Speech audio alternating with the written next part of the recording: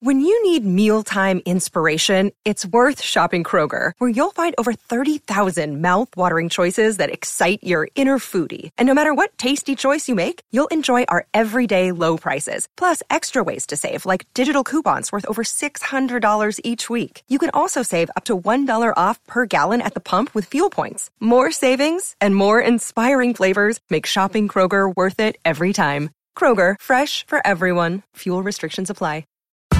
Thank you for listening to this Podcast One Sportsnet production, available on Apple Podcasts and Podcast One.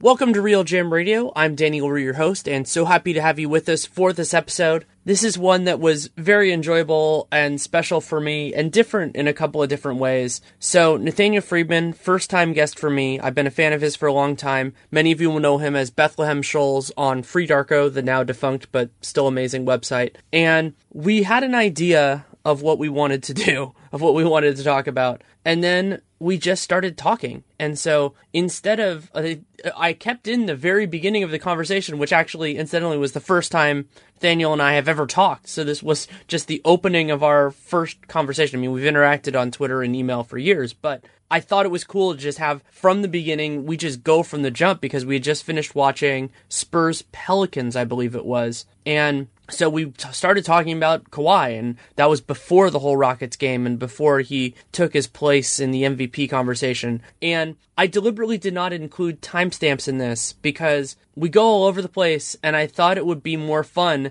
to just not say where we hit it, to just appreciate things for what they are. And amazing conversation, runs about 2 hours, one of the heftier ones that I've done in recent time, and brought to you by 3 sponsors, one of which I'm thrilled to have as a new sponsor, Harry's, a great razor, and you can check out their trial set by going to harrys.com/realgm. You get a handle, a 5-blade cartridge, and shaving gel for free plus a small shipping charge. Our friends at Movement Watches, mvmtwatches.com/realgm. You can get beautiful timepieces for a reasonable price. Plus, if you go to with the URL, 15% off plus free returns plus free shipping. And then SeatGeek, another longtime sponsor of Real Jam Radio, huge fan, way that I personally buy and sell tickets to events, concerts, theater, whatever else. You go to the free SeatGeek app, SeatGeek, and you enter the promo code REALGM for a $20 rebate on your first purchase. But the highlight here, I mean, among every other thing else, is the wide-ranging conversation with Nathaniel Friedman, and I will note that partially because I couldn't edit everything out, there's a little bit more mature language than I usually go in there, but it was more mature before I edited some of it out. So it shouldn't be too much of a problem, but there's a little bit of that in there, and I'm giving you fair warning. So it's not grisly. Dunked On is rougher than this. So just wanted to let you know, just because I try to keep it shiny and clean for Real Jam Radio. So I think you'll enjoy it. I mean, it was one of my favorite ones I've done. Hey, it's Danny Leroux. Hey, Danny, how you doing? I'm doing well. How are you? I'm pretty good. Just trying to... Someone just said if the Spurs get the number 1 seed in the West, is Kawhi an MVP? And I was like, wait a minute. That's kind of hard logic to disagree with. It's an interesting thing because I feel like his candidacy has been really underrated. Not necessarily because of the team consideration, but just because he does it in such a different way. But yeah, I mean, that could lead to it instantly becoming not underrated, because then all of a sudden you get the best player on the best team narrative sort of thing. And he also, it's like, I think he does have that best two-way player in the thing going for him. Like, people recognize that he's that Kawhi Leonard. Right. You know, it's he has a calling card, even if he's sort of under the radar stylistically. I think he's not like an unknown factor in the NBA anymore. Like, I think everyone knows how good he is. It's the question of how exciting they find thinking about him. And I feel like Westbrook, it's weird. I feel like the bloom is kind of off the rose with Westbrook, and that's why Harden crept in.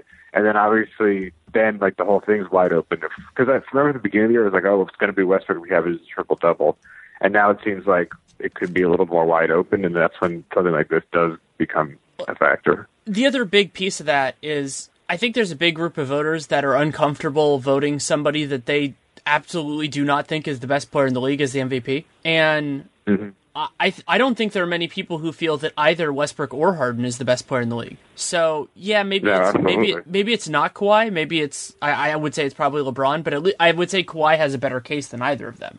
Yeah, I mean, to me, Westbrook and Harden are kind of like they're situational MVPs. It's like Nash, you know. Like, was Nash the best player in the league? No, not at all. But was he in a situation that like optimized him in a way that made him the most dangerous player in the league at that year? Sure. That's definitely the case with Harden, you know. Like, Harden has not been this player until D'Antoni put him in the system.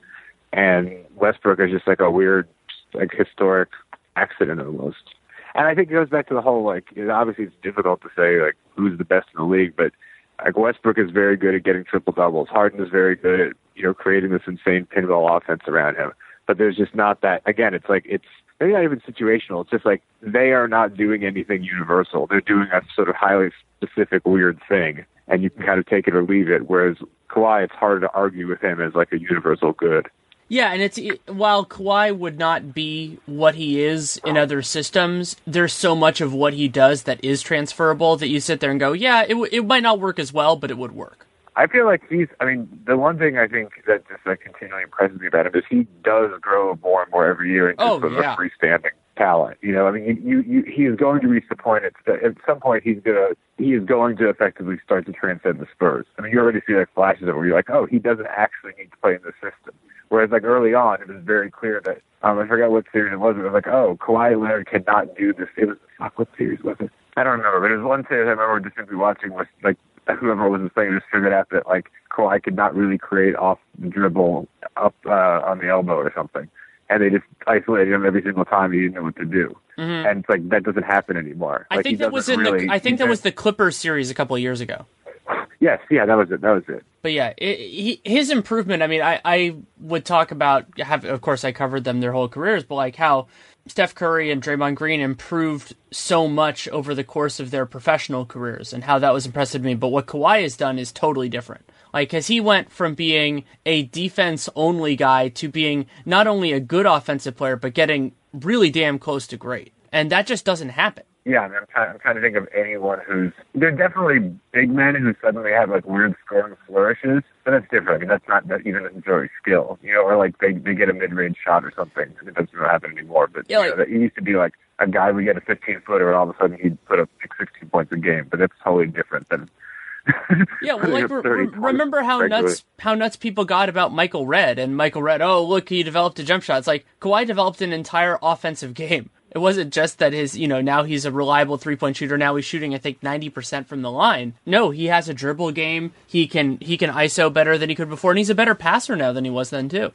Yeah, I mean, it's weird to like I don't know why I'm like comparing him to Paul George in my head, but it's just funny how you now see like these glimmers of Kawhi where you can imagine him doing this for any team. I guess we said that already. Yeah, but I think about it with Kawhi because early on there was this whole thing about like, oh, well, what would he be in another system? And I'm sure he would be different. But then what I go the other direction sometimes is how good would X athletically talented but underskilled player be in the Spurs system? And Paul George is an interesting example of that. Like, I wonder, I'm not saying he would be better than Kawhi because he wouldn't be, but if you put Paul George day one in San Antonio's system, where would he be different and where would he be similar? I think his defensive game would probably be pretty similar, but his offense, maybe he would have a different mentality maybe, because Paul sometimes he just likes having the ball in his hands in a different kind of way. Mm-hmm.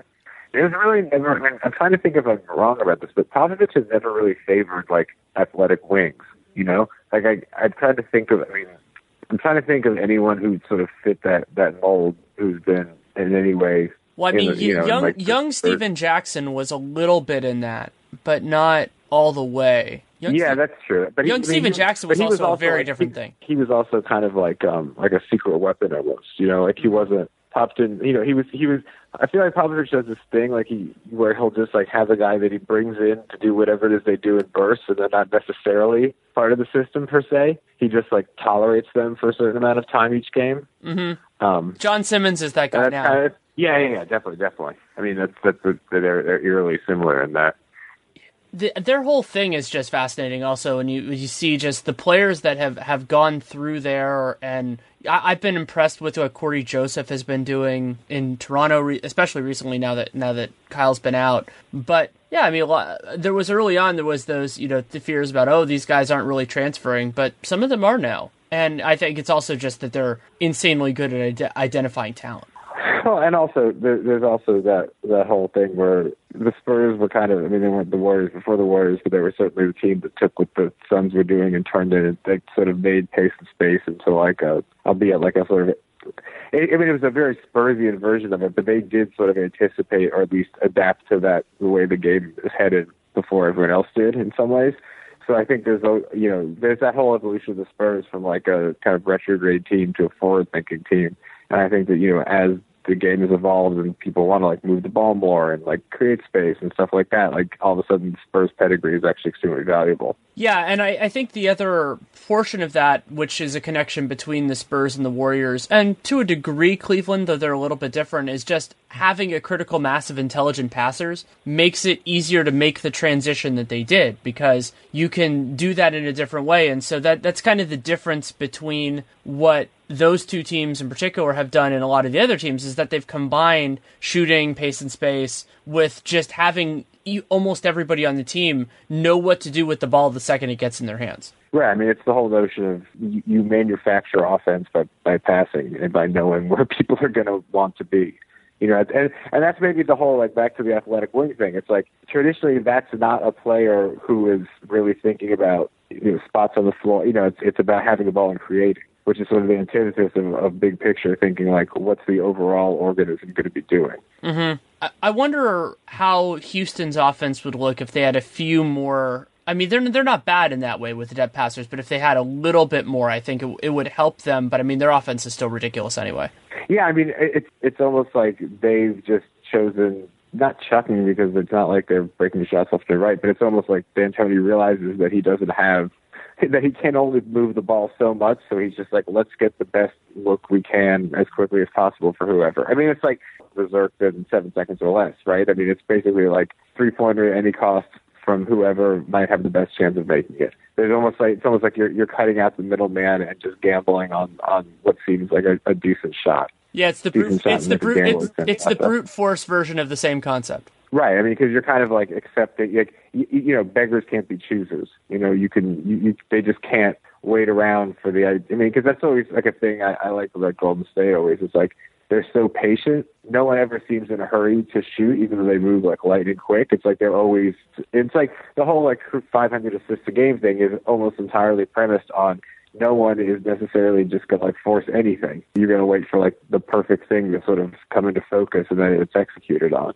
And I think like that's just not an option they have in Houston. Right. And that's largely attributable to Steve Kerr. I was somebody who was very critical of Mark Jackson with the idea that the Warriors had better offensive talent that they weren't utilizing, especially Curry, because he was just special. And while Kerr did a much better job of utilizing Curry, the other arguably more important part of what he did was he changed their expectations of what was a good shot. And that is what really opened it up, because they were satisfied with these like 18-foot turnarounds and a lot of these other things. And when you have the passing and the shooting that they have, you can do better than that on almost every single possession. Yeah, and I think it's also funny too. It's like they manufacture highlights, which is a weird juxtaposition, but they get these like incredibly creative things happening out of the floor, but it's all so much of the flow of the game that it's almost like it takes on a life of its own. It's like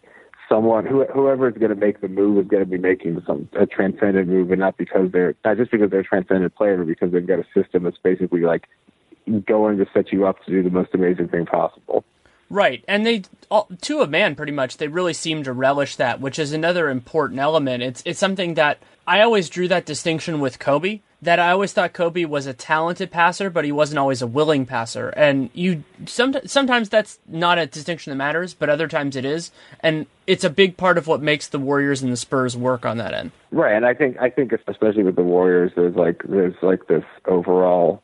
I mean, Spurs players are soldiers. They're just like firmly committed to like this form of basketball and to the pursuit of this beauty through winning version of the game that's kind of, that becomes like the self-perpetuating idea. Whereas I think the Warriors, there's much more a sense of like, we are all individuals who benefit tremendously from the system, and it's a buy-in, Like, the system is dependent on each of them being able to do the crazy shit they do, but it's also, they all know that as individual, like, that they are getting opportunities to flourish that they would not necessarily have in the same way on a different offense. It's like they're all like phenomenal players who all very much trust the offense. Right, and that's something that Clay's talked about a couple different times. He's a basketball nerd, and just he appreciates what he is in this whole thing. Granted, he also is in some ways the anomaly that proves the merit of the system, but also that was, from what I can tell, was a part of the pitch to Durant that I'm not sure he really got until he was in the room with those guys, is that they just enjoy playing that way, and yeah, having Kevin Durant changes it, but it didn't change the overall ethos, which is what drew them in. Right, and I think Durant also just has, Durant also is just someone who could not be less like Westbrook in this respect, but Durant sort of believes in orderly basketball. Like his own game has always been, it's never been there's never been like rough edges. It's never been anything unresolved. Like Durant is a pretty like seamless and not predictable, but it's like he doesn't do things that completely throw you for a loop in the same way that obviously Westbrook does. And that's the great dissonance between them. But also it's like why you put Durant in Golden State, and it's like he's very much in his comfort zone because the entire system is like humming along in a way that really suits him. He's a basketball pragmatist, basically. It's just, I'm going to do what I can do to help the offense and make it work. And I think we saw that also when he played without Westbrook at various moments, both when they staggered and also when Russ was out at various moments in the past. And it was a part of what sold me on that idea in the first place, was that Durant's game was more malleable, that there are certain players in the league who their presence, makes that team that way. I actually was working theoretically on a piece for The Athletic before the season started about how Rajon Rondo is one of those guys. Like, Rajon Rondo makes teams, when he's on the floor, feel Rondo-y. And Durant is one of the best players in the league who is not that way. Like, and that's not necessarily meant as criticism or praise. I mean, LeBron is that way. LeBron teams develop a personality, and that's a great thing because LeBron is a monster. But Durant was more malleable, and that's part of what drew me to the idea of this could really work, and not only that, but that it could actually happen. Yeah, that makes total sense. And I mean, I think even, if you had to like point to anyone who, I don't even know whose personality the Warriors reflect. I mean, sort of structurally, they're still premised on space in the floor, but I guess that starts with Curry. I mean, more Curry last year, like when Curry was like knocking down 35-foot threes, like in transition, and then that really very much did feel like Steph's team. But I think now that things are sort of, they're not really, it's not so Steph-centric anymore. It is sort of not everyone's team. It's kind of no one's team. Like it's its own entity almost, and they all just worship at the altar sort of. I guess that's what I'm saying with Spurs worship at the altar. They don't worship at the altar. They're just like all like very willing participants. Yeah, they're in line. If you want to say they're brainwashed, I think that wouldn't be the worst thing in the world to use. And with the Warriors last year, I was actually thinking about this when I rewatched Game 6 of the Western Conference Finals, and then I rewatched at various moments parts of other things for some projects I'm working on. And last year, Curry's swagger was much more prevalent with the Warriors. Like that when he would hit that moment and he would either with a shimmy or just something else, and the team really did kind of like puff up and bristle in those moments, and we're not seeing that as much this year. They did a little bit in that first game against the Clippers because they just hate the Clippers, and so they did it then, but really those moments have been much more spread out and sporadic this year. Which is just weird because, the whole kind of evolution or devolution, depending on who you ask, of Curry was that side of him very much came out and people became very much aware of it. And it did make him, like, by the end of the year, like a far more polarizing figure than he'd been, early on in the season. And yeah, I don't know how that, I mean, that in its own way is as really unprecedented as Kawhi developing this like sublime offensive game from nothing. It's like, when has a player gotten to that point of like feeling themselves and like motivating the team through doing that, to just kind of like falling back and retreating into their own head to some degree? Like, how does he just keep that to himself now? Right, and the players even who did it more in the supernova fashion, like Iverson or somebody else, they always had that in them. It was just that it came in the way, and then it never really faded out. Their game just faded. And with Curry, we'll see if it comes back. There have been a few little flashes in January at various moments, but you're right that it hasn't been just there. Like it doesn't feel like it's boiling under the surface. It's just fundamentally different for the most part. I wonder if that means it's more Durant. I mean, I don't, even though I feel like I wrote about this at some point, I don't wholeheartedly believe in this construct, but it does feel like if it's, there is something temperamentally that is very Durantian about that team. Just that everyone is like now being like very mild-mannered and like not deferential, but it's like everyone sort of like selectively shows emotion. And again, like what's driving them doesn't seem to be like, even like Draymond doesn't have like the same kind of vocal presence or at least effect on the entire team he did last year. There is that sort of sense of deep faith that what they're doing is just going to be great for all parties involved. It's like a very it's not like a weird mercenary arrangement, but it's just like all of them, it's almost like they're rallying around the idea rather than actually sort of like all getting on the same page and like creating like this very emotional chemistry between them. I think there are two different factors in that are feeding together. So the selectiveness is a really interesting point, and I think gets into the part that Durant has added. Like this year, their effort and intensity has waxed and waned a lot, and that was not true the last 2 years. They were, especially last year, they were just going full bore the whole time because they had a chip on their shoulder and everything else. And the other reason that changed, so Durant is a big part of it, and his defensive effort this year has been a good barometer for a lot of the components of the real pinnacles of this team. But the second part is something that the players will never really talk about publicly, but I see it just as somebody who's been around it for a while with them, which is how losing in the finals last year changed them. And last year, they got every accolade they could ever want in the regular season, and what they found was they didn't win the title. And I was there at the post, the whatever they call it, the cool down press availability the day after the Game 7, and they all looked hollow. Like, it took a lot out of them. And I think that what a lot of them thought about over the summer was, well, if we did everything in the regular season, we lost in the finals and we did that, then why are we killing ourselves over every second of every regular season game if that's not how we're going to be defining this? And so I think that's been the other part as well, is that this happened all at the same time, was that they realized they were gunning too hard because there wasn't really a point. They'd already proven everything they needed to prove. And they added in somebody who already fit the mood that they were cultivating themselves. Right, like it became very business-like because it's just like we're going to do our thing and get to the finals and win and prove everyone wrong. But it's pretty much like it doesn't matter. It doesn't matter what this team does until they win the title. Right. And that would have been the case. It would have been the case even if they hadn't gotten Durant. I mean, the expectation is still there that you go 73-9, you're supposed to win a title sooner rather than later. I mean, obviously they won it the year before, but it's kind of like a weird version of. I mean, I guess it's no different than LeBron. I don't know. I don't know how I feel about LeBron's minutes never end up being as limited as they're told they're going to be, and although he somehow is always even better in the playoffs, it seems like it's not. Especially this year, it doesn't seem like he's taking it easy. I mean, he's the legit MVP candidate this year. But there is a way in which the Warriors do seem to just be. I don't think they're going through the motions, but they definitely are not pushing things as hard as they could. And maybe that's also why the emotions are not there, is because they're just trying to get back to the finals. And I think they're going to sort of hold back. And what you're saying makes total sense. It's like, why would they be out there? They've sort of lost the right to have swagger. Steph Steph started shimmying all the time. It's just the sort of juxtaposition of the shimmy and blowing a 3-1 lead, which is haunts them everywhere they go in any game. Even if they win the game, it's still the Warriors blew a 3-1 lead. You can always, that's actually almost becomes more salient when they do something well. It's that was good, but you blew a 3-1 lead.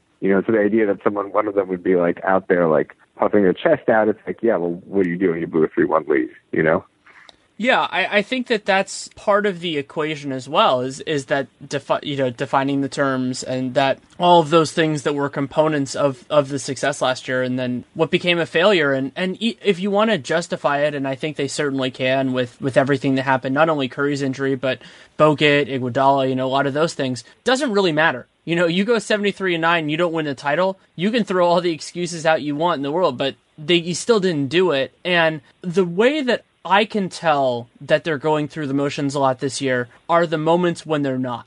So that first game against the Clippers, that first game, even though they ended up losing it against the Cavs, the second game against the Cavs, and there were a couple other ones. I would say the first game actually against Oklahoma City, the one that was at Oracle, that was another one where they really cared in that first half and just ran them off the floor. Those moments have been more like what the 14-15 and 15-16 teams were like. And that makes me think that they can kind of turn it on again. But you don't usually see a team go from being that always-on team to flipping a switch. But especially considering they don't have the Shaq of this group. Like the reason the Lakers were, in my opinion, were a flip the switch team was because that's what Shaq was. And when your best player takes that personality, that isn't really the way this team is. But it kind of feels like they made a collective decision that, well, we might as well do it that way. Why not? Yeah, I mean, I think the other side of that is who is better suited to flip the switch on and off than guys who are like consummate professionals. If you give Durant is like, I don't want to say a clinical player, but the way Durant plays is so unencumbered by, emotion or circumstance. He just goes out there and produces.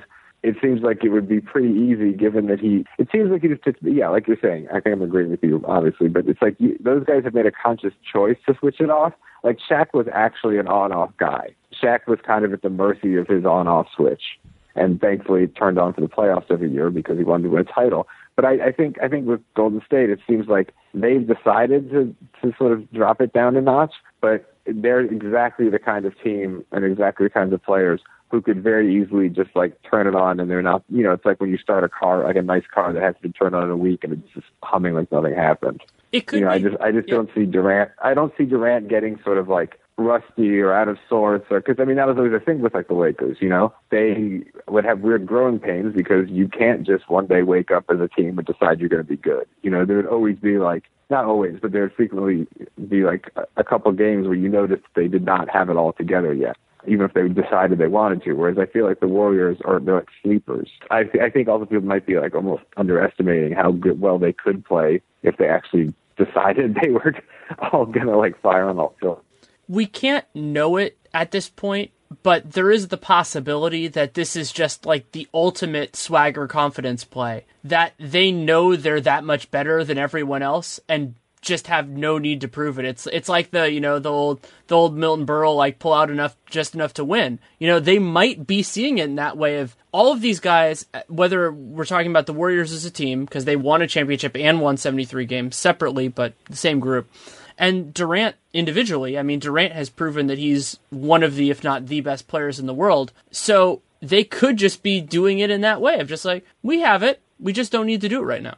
I wonder if that's interesting because I wonder are there conversations with Kerr if that's the case? Well, no, just like the whole Popovich thing about playing possum, that was a Spurs thing for a while. And I wonder if, I certainly think Kerr would be, I don't think Kerr's like masterminding something like that, but I certainly think Kerr would be amenable to being like, all right, let's save something for the postseason. Not in a, we don't have it together yet, but we're not going to give away everything quite yet.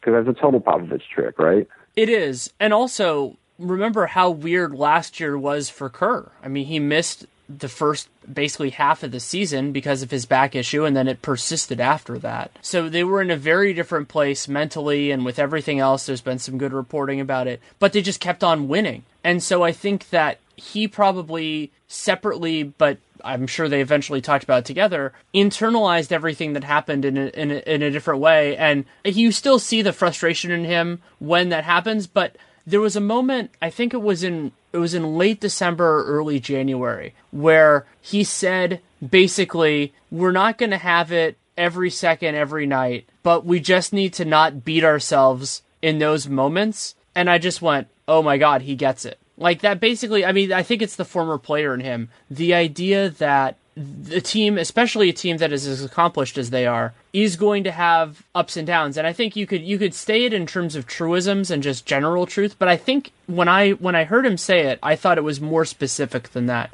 And it was the idea that he knew they weren't going to bring it every second of every night, but if they, don't turn the ball over 15 times, if they only turn it over 10 times, they're still so good that they can win with their C game. Yeah, and they have nothing, like you said, they really have nothing to gain by, they already went 73-9. There's nothing for them to accomplish in the regular season. And in some ways, you could argue it would be, I mean, obviously the Durant injury colors this, but it would have kind of been worse for them in terms of that hype and everything else if, let's say, they had gotten close to 72. I mean, they were 73. They wouldn't have had to necessarily get there, but if they win 69, 70 again, then you start to get all that pressure and everything else. If they're coming in at 65, 66, that narrative is very, very different. And now with the Durant injury, that's not even really going to be there at all. I mean, they're still going to be probably the favorites, assuming he can be back in some form. But it's not the behemoth, the zealot, the inevitable, which did not particularly suit them well. And they did not have the year they won the title. Right. No, I mean, that's still, I mean, I was like one of the people who was like, this is going to be a weird, anomalous title that we look back on and wonder, how did that team win that title that year? You know, like when you look at the title, there's like the teams that aren't dynasties that won titles here and there. You know, like the Sonics title or the Bullets title or whatever, where you're just like, I don't know. It must have been like a transitional year, you know, or it must have been like, and I think the Warriors, when they won their title, it seemed like, because I don't think anyone anticipated them making a leap after that. You know, there was no reason to presume that they would come out of the gate and be completely transformed. So I just assumed they would be like a weird blip and that, you know, then LeBron would go back to winning titles or something. Certainly fair. And considering how much of an improvement it was over the prior season with largely the same personnel, it was reasonable to believe that it was a blip. You know, it was reasonable to interpret it that way. And Steph Curry went from being, I think he was 11th in the MVP voting in 13-14 to first. And then the next, so you're sitting there going, okay, this is the high watermark or functionally there for Curry. And then all of a sudden the next year he blows that away and is the unanimous MVP, and it kind of parallels what happens with the team. And I mean, his individual stats were ridiculous. And so then they become this totally different entity and enterprise. And they didn't go through, they went through a different kind of evolution compared to some of the other teams that rose in that way. Like, it wasn't the Celtics with KG and Allen and all that, where they really did do it in 1 year and then just kind of went back, because they did have those growing pains as a team,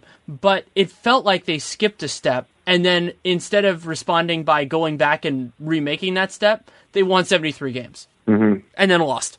It's weird. It's almost like it's almost in a weird way like the 73 wins seem almost more flukish than the title. Right. And, you know, it was. I don't know.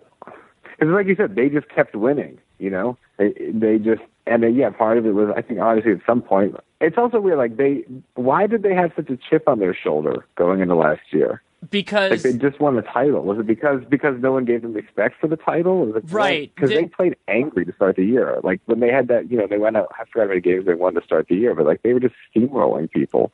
They had a chip on their shoulder because there was this narrative, which was actually more prevalent in mass sports media than in smaller sports media, more like what you and I have spent more of our time doing, where it was like they got lucky, everybody had injuries, Kyrie was hurt, Kevin Love was hurt, Mike Conley was hurt, Patrick Beverley was hurt, you know, basically every team's point guard and all that sort of stuff. And that it was fortunate. And I think that really bothered them because they had the best record in the league. They never went to a game 7 in the entire playoffs. And they went, well, how is this not enough? And then they're like, okay, so doing it this way. And then the other big thing that they had was just an immense amount of continuity. And so they had the drive and they had talent and they had continuity. And so they just started rolling people. And then once it got its own momentum, then it got really crazy. And once they got up, 15 wins and then 20 wins, and I think it ended at 24, that's an absolutely insane thing to do. And really that propelled them. And then they had other little pieces like Kerr. His only real driving force with that was that he wanted the number 1 overall seed.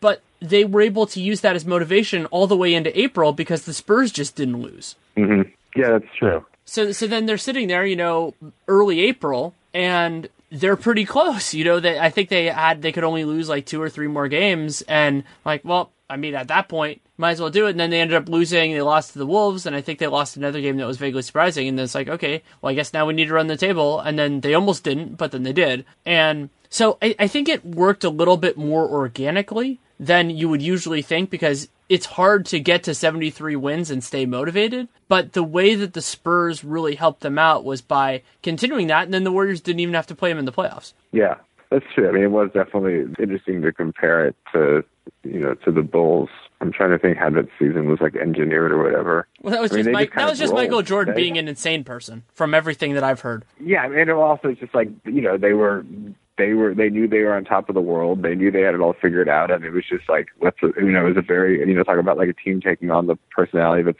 like best player. Like that team became this like manifestation of like Jordan's like will to dominate or whatever. Want to take a moment to tell you about a new sponsor, Harry's, a sponsor I'm thrilled to have, and some of you will be familiar with it. They make incredibly high-quality razors for half the price of the leading brand, and I'm thrilled to have them on, not only because I really like their products, having used it now, but because I love their stories. So it was two different guys, Jeff and Andy, that were mad at getting overcharged for razors, so they did what many of us maybe think of doing, but none of us really do, which is buy a factory that had been making razors for 100 years. It's a German factory. Very, very cool thing to do. And by having the kind of the means of productions themselves, that allows them to take the savings and pass them on. It's a story that's now becoming more popular with the internet, but Harry's is a great example of it. And I had been familiar with their products, but had not used them before they were on the way to come on board. And so they sent me a set of their stuff, and I decided to really run it through the paces. I'm somebody who shaves frequently because my facial hair grows somewhat quickly, but does not grow very well, meaning it's patchy and all that stuff. So I have to shave frequently, otherwise it looks bad. So I decided, just got this and wanted to put it through the paces. So what I did is I let my facial hair grow out for a week. And it was the week, for those of you who watched the Twitter NBA show, was the week between the Twitter NBA show and now. And then put it through and ran the razor, and it did an amazing job. It was a close shave, very comfortable shave, no issues whatsoever. And I was incredibly impressed. And what I also love about Harry's and their deal with the show is that you can get their most popular trial set for free. All you have to pay for is a small shipping charge, and it comes with a razor handle, a 5-blade cartridge, and shaving gel. And that's an amazing way to see if you like their products. I mean, all you have to pay is the shipping charge. It's not too much. And you go to harrys.com/realgm to try it out. Again, it is the trial set. So you go to harrys.com/realgm and you can check out, see if you like it. Hopefully you do. I've been very impressed with it. And then you can get high quality razors for half the price of the leading brand, and it's an amazing way to do it. And so I'm somebody who, as I said, I have to shave somewhat frequently. One of the big benefits of Harry's being so much cheaper is that I generally wait too long to change my blades. And if you want to, you can kind of square the circle with Harry's by buying blades more frequently, but still saving money. And that's what I plan on doing with them as well. So again, it's harrys.com/realgm. I was thinking about Free-Darko a little bit with it because Steven Jackson, when he basically barked his way to a contract extension and then forced a trade before the extension kicked in, it was just a perfect encapsulation of like that time in the Warriors. It was like, so I've been thinking about it a lot today and just being like, oh yeah, because that year that he forced the trade was the first year I covered the team. Yeah, that was also such a bizarre team because I'm trying to think of another team that seemed as primed to self-destruct as that team. I mean, even the way they were in the playoffs, they were kind of teetering on the verge. I think what made them so hard to match up against the Mavs was that like they just did not give. They were kind of like always on the verge of like self-harm. And it's very like confusing, I think, to play against a team where you're like, these people are not, I mean, this is the Westbrook thing too. It's like, this person is not fundamentally watching out for themselves in some very basic basketball ways. Like, it's like how in a war, if the other side's willing to die, you don't really know what to do. Like if a team doesn't care about turning over the ball, it's like, well, that's our single best way to stop them on defense, is to create a turnover. And it's like, someone like Westbrook or those Warriors teams just didn't care if they turned the ball over, which it's just nothing else from a psychological standpoint. That how you get in someone's head as a defender if when they turn the ball over, they're just like, whatever, who cares? Let's just keep playing. Mm-hmm. Yeah, I think about it in the context of, like, I had a couple friends in college and law school that I called escalators, like, for parties and stuff, where it's like, whenever they were there, things always got ratcheted up. And sometimes that would lead to amazing nights, amazing stories, and other times it would just go in the wrong direction. And the people who fill that role basically always do that. Like, my friends who were like that then are still like that now. The Warriors, the We Believe team, had way too many of those guys in one team, but it really worked out because it happened to fit against exactly the right team.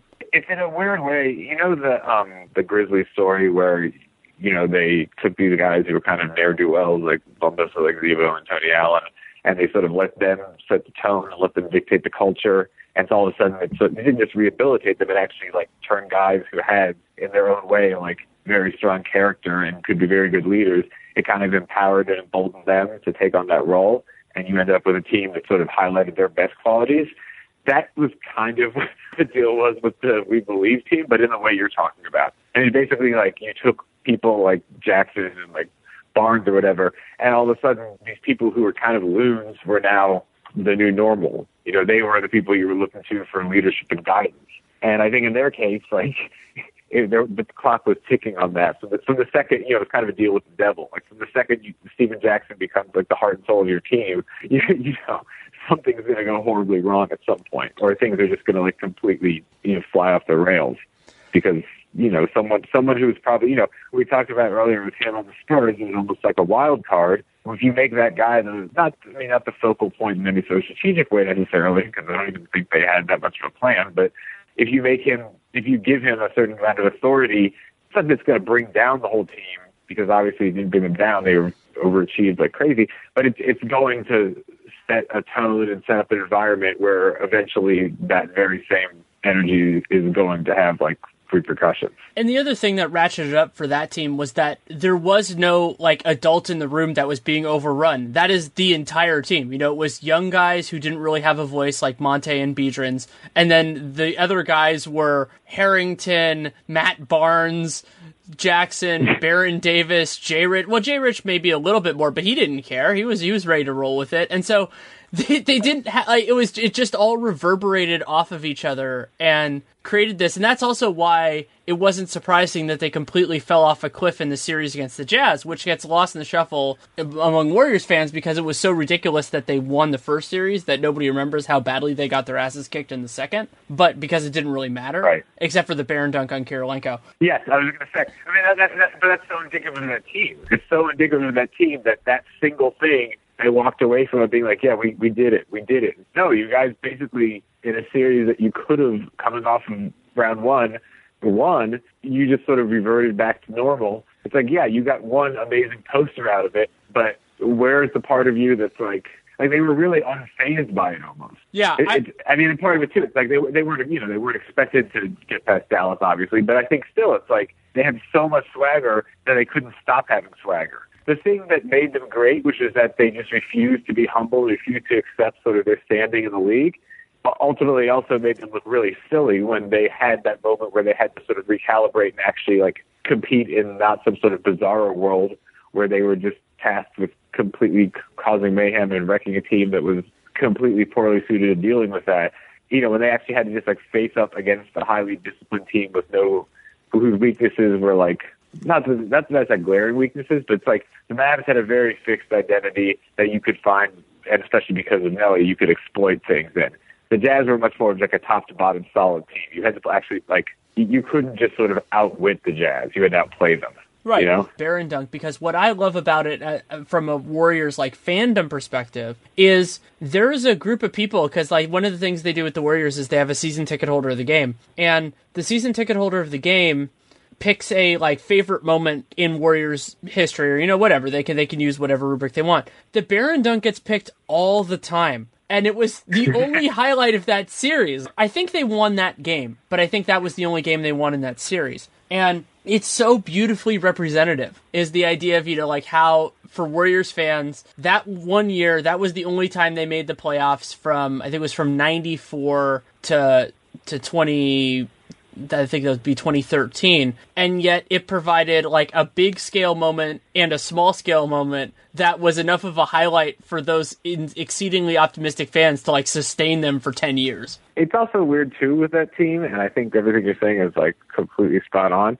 They were like a weird combination of hubris and lack of ambition. You know, They thought they were but they also kind of ultimately didn't really care that much if they washed out in the playoffs or if the next season they fell apart. Because like I think in their mind, like, yeah, like they proved something. Like it's not clear what they proved, but I think proved like they confirmed to the world what they believed about themselves, which is where the believe part comes in, you know. And I think it was like these are symbolic victories, and maybe they're symbolic victories that are being kind of processed and projected out in a way that a team that knows they were overachieving would.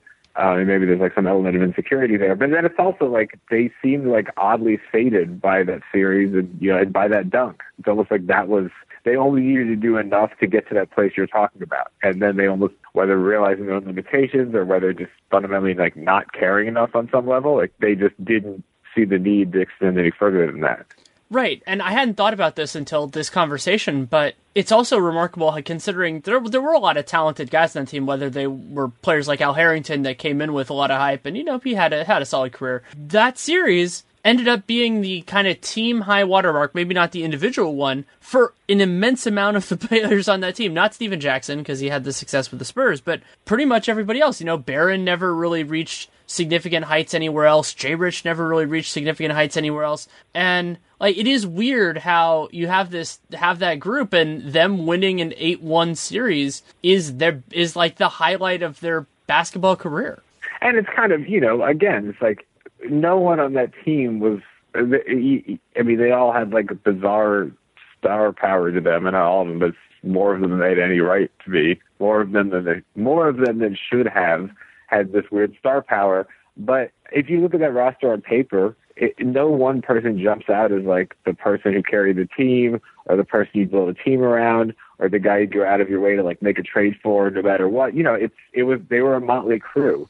And I mean, in some ways, it's miraculous that any of those guys can say, I played a key role in one of the biggest upsets in playoff history. Because, you know, with the exception of maybe Barron, like what was anyone to expect of them anyway? Yeah, it's a fascinating team that I think about a lot. It's the same kind of, it's such a different analog, but the parallel for me with Run TMC, where Run TMC was more kind of beautiful basketball, but the other part of the legacy that they share is how short-lived it was. Like, Run TMC was together for basically a year and a half, and you know, yeah, it has this... I remember looking at that and just being floored. I mean, I remember when it was obviously years ago, but when I actually went back, because even as a kid, that was like a reference point in basketball. Time is a weird way of distorting itself in memory and stuff, but I definitely, when I think about the basketball era, like Run TMC is one of the major touch points. But you're right, like they barely existed. I could make a very credible argument that Mitch Richmond for Billy Owens is the reason I was not a Warriors fan growing up, because I was intrigued by the team that year. Basketball was always a side sport for me, partially because I was too small to play, also partially because, you know, it just wasn't really played in my household. It wasn't a sport. My dad watches hockey, lots of other things. I was intrigued by the Run TMC team, and I was watching college around the same time. And then when they broke up and they, you know, stopped doing it, it's like, oh, then it's just the Warriors being the Warriors, and I'll just do it that way. And then I didn't end up really falling for basketball until about 10 years later. Like, it took that long to really get into it, and it just so happened that after I got back into it, I got into law school up here, and then I started covering the local team, and that was the Warriors. And so then it all kind of came back together at that point. There is something resonant. I mean, you know that those teams, I mean, can't believe I'm falling back on an age-old Bill Simmons construct, because who am I? But he had a thing he wrote a million years ago about critical darlings in sports. Mm-hmm. And of course, it being Simmons, he had a completely like incorrect cultural analogy, which is he talked about like movies that never won Oscars but were great movies anyway, as if, you know, the Oscars are somehow the paragon of movie-making excellence. But the whole thing was about teams that had this like cult appeal or this magnetism to them, despite the fact that they had some sort of historic standing, despite having never won a title. And I think the thing about teams like that is like they are magnetic, and you know, even I think there's that quality to certain players and certain teams that it's almost like intuitive, right? I mean, it's like they're the things that draw you to the sport, the things that sort of resonate with you on a very basic level about like enjoying the sport and finding the sport compelling and wanting to like learn more about what's happening on the court. You know, and I think it's like that they sort of are the teams that like fuel your curiosity. I mean, I know that, you know, at this point everyone's like hellishly professionalized, and like someone like the Grizzlies also is like up, you know, whatever, Grizzlies are weird case because they also are like very rough and rugged and a lot of personality. But, you know, like the whole like, oh, teams are like amazing, you know, they're just like this grist for the basketball hive mind to make sense of. But I still think that, you know, at the end of the day, it goes back to the whole style notion. It's like there are just fundamentally certain teams and certain players that make you care more about basketball and make you kind of feel like you're still in love with the game, aside from kind of all the more official or like button down stuff that we do, you know, like talk about an MVP race. You know, it's like at the end of the day, I mean, it's like James Holmes tweeted a thing a couple of weeks ago that was like, who's an NBA player who's really good, but you just don't care about them? And my half-joke response was most of them, because at the end of the day, there's only so many players in the league that can occupy that special place where they're just like radically compelling at all times. And it's obviously different players for different people, but I think Run TMC is one of those teams that was like that kind of for everyone who came into contact with them. Yeah, and while it wasn't really true in terms of the actual chronology of it, in my brain, I feel like even though they weren't still together at that point, NBA Jam might have actually helped it, just because the Warriors were actually one of the most fun teams in NBA Jam. And even though Richmond was gone at that point, I think NBA Jam came out in 93, I think it helped. It extended the life of Run TMC by a year? Yeah. Functionally speaking, yeah, because Mitch was traded in 91, but I mean, the lineup was Hardaway and Mullen because they were still together. Hardaway hadn't gotten traded by that point. And I don't know, I feel like those sorts of things actually do have some resonance. I think about that also with, I mean, granted, his name has been tarnished in many ways since then, but like Michael Vick. You know, I think Michael Vick's legacy and resonance was really expanded by video games. Yeah, I mean, he was... Vick is also one of those guys, too, where... I mean, it's not like you had... Yeah, I think it is kind of you had to be there, you know, because I think basketball is ultimately, you know, all sports are like extremely experiential. And while I, especially when I was younger, could have rattled off so much stuff about like arcane baseball history, you know, like I had zero truly visceral understanding of like, you know, Bill Dickey or someone like that, even though I had this whole imagined thing in my head about what he played like and like everything you would like take for granted if you actually were alive at the same time as someone playing. But I think that's the thing, though, is like someone like Vic, especially given everything that happened afterwards, it's going to be very hard to communicate to anyone who was not following sports in that moment just what kind of presence Vic was. And I think that's exactly the quality I'm talking about. It's like you are strongly affected by these things when they're there, and then there's something like irreproducible about it that makes it, you know, it's experience. Like you can't sort of rationally conjure up, or even like via YouTube highlights, you can't really convey what it's like to watch someone play in real time or watch them play when there's like something at stake. And I don't know. I mean, that's, I think why we care is because we get immersed in things like that and we have things that we care about in that way. And also, the other reason why it's hard to convey is because a lot of times, and I'll tie this back to basketball with the 7 seconds or less Suns, where part of why it matters is because of what preceded it and what followed it. And so with Vic, it was that he was so different from anything else. I mean, you had the comparisons to Randall Cunningham and so many other things. With the Suns, sure, there were the Westhead teams and Nelly's teams at various other moments, but the Suns felt distinct and felt different, and that helps the resonance as well. And that's something that you also lose by context, because if somebody got into basketball in the last 5 years, you have to convey that what you're seeing now wasn't there before. Mm-hmm. Yeah, it's like the curse of being, it's, you know, especially when I was younger, you know, like in high school and stuff, when I was like learning about music, I always had trouble sort of fully comprehending that. And it's a very weird cognitive bog to find yourself in, but I always was like, Charlie Parker is playing all that stuff that everyone plays, but he thought of it, so it's not. It's just like, you're right. It's kind of a mind fuck to have to hear or see or watch something that has become commonplace and try and remember that it once wasn't commonplace, and try and hear it as if you didn't already know every second of it in advance.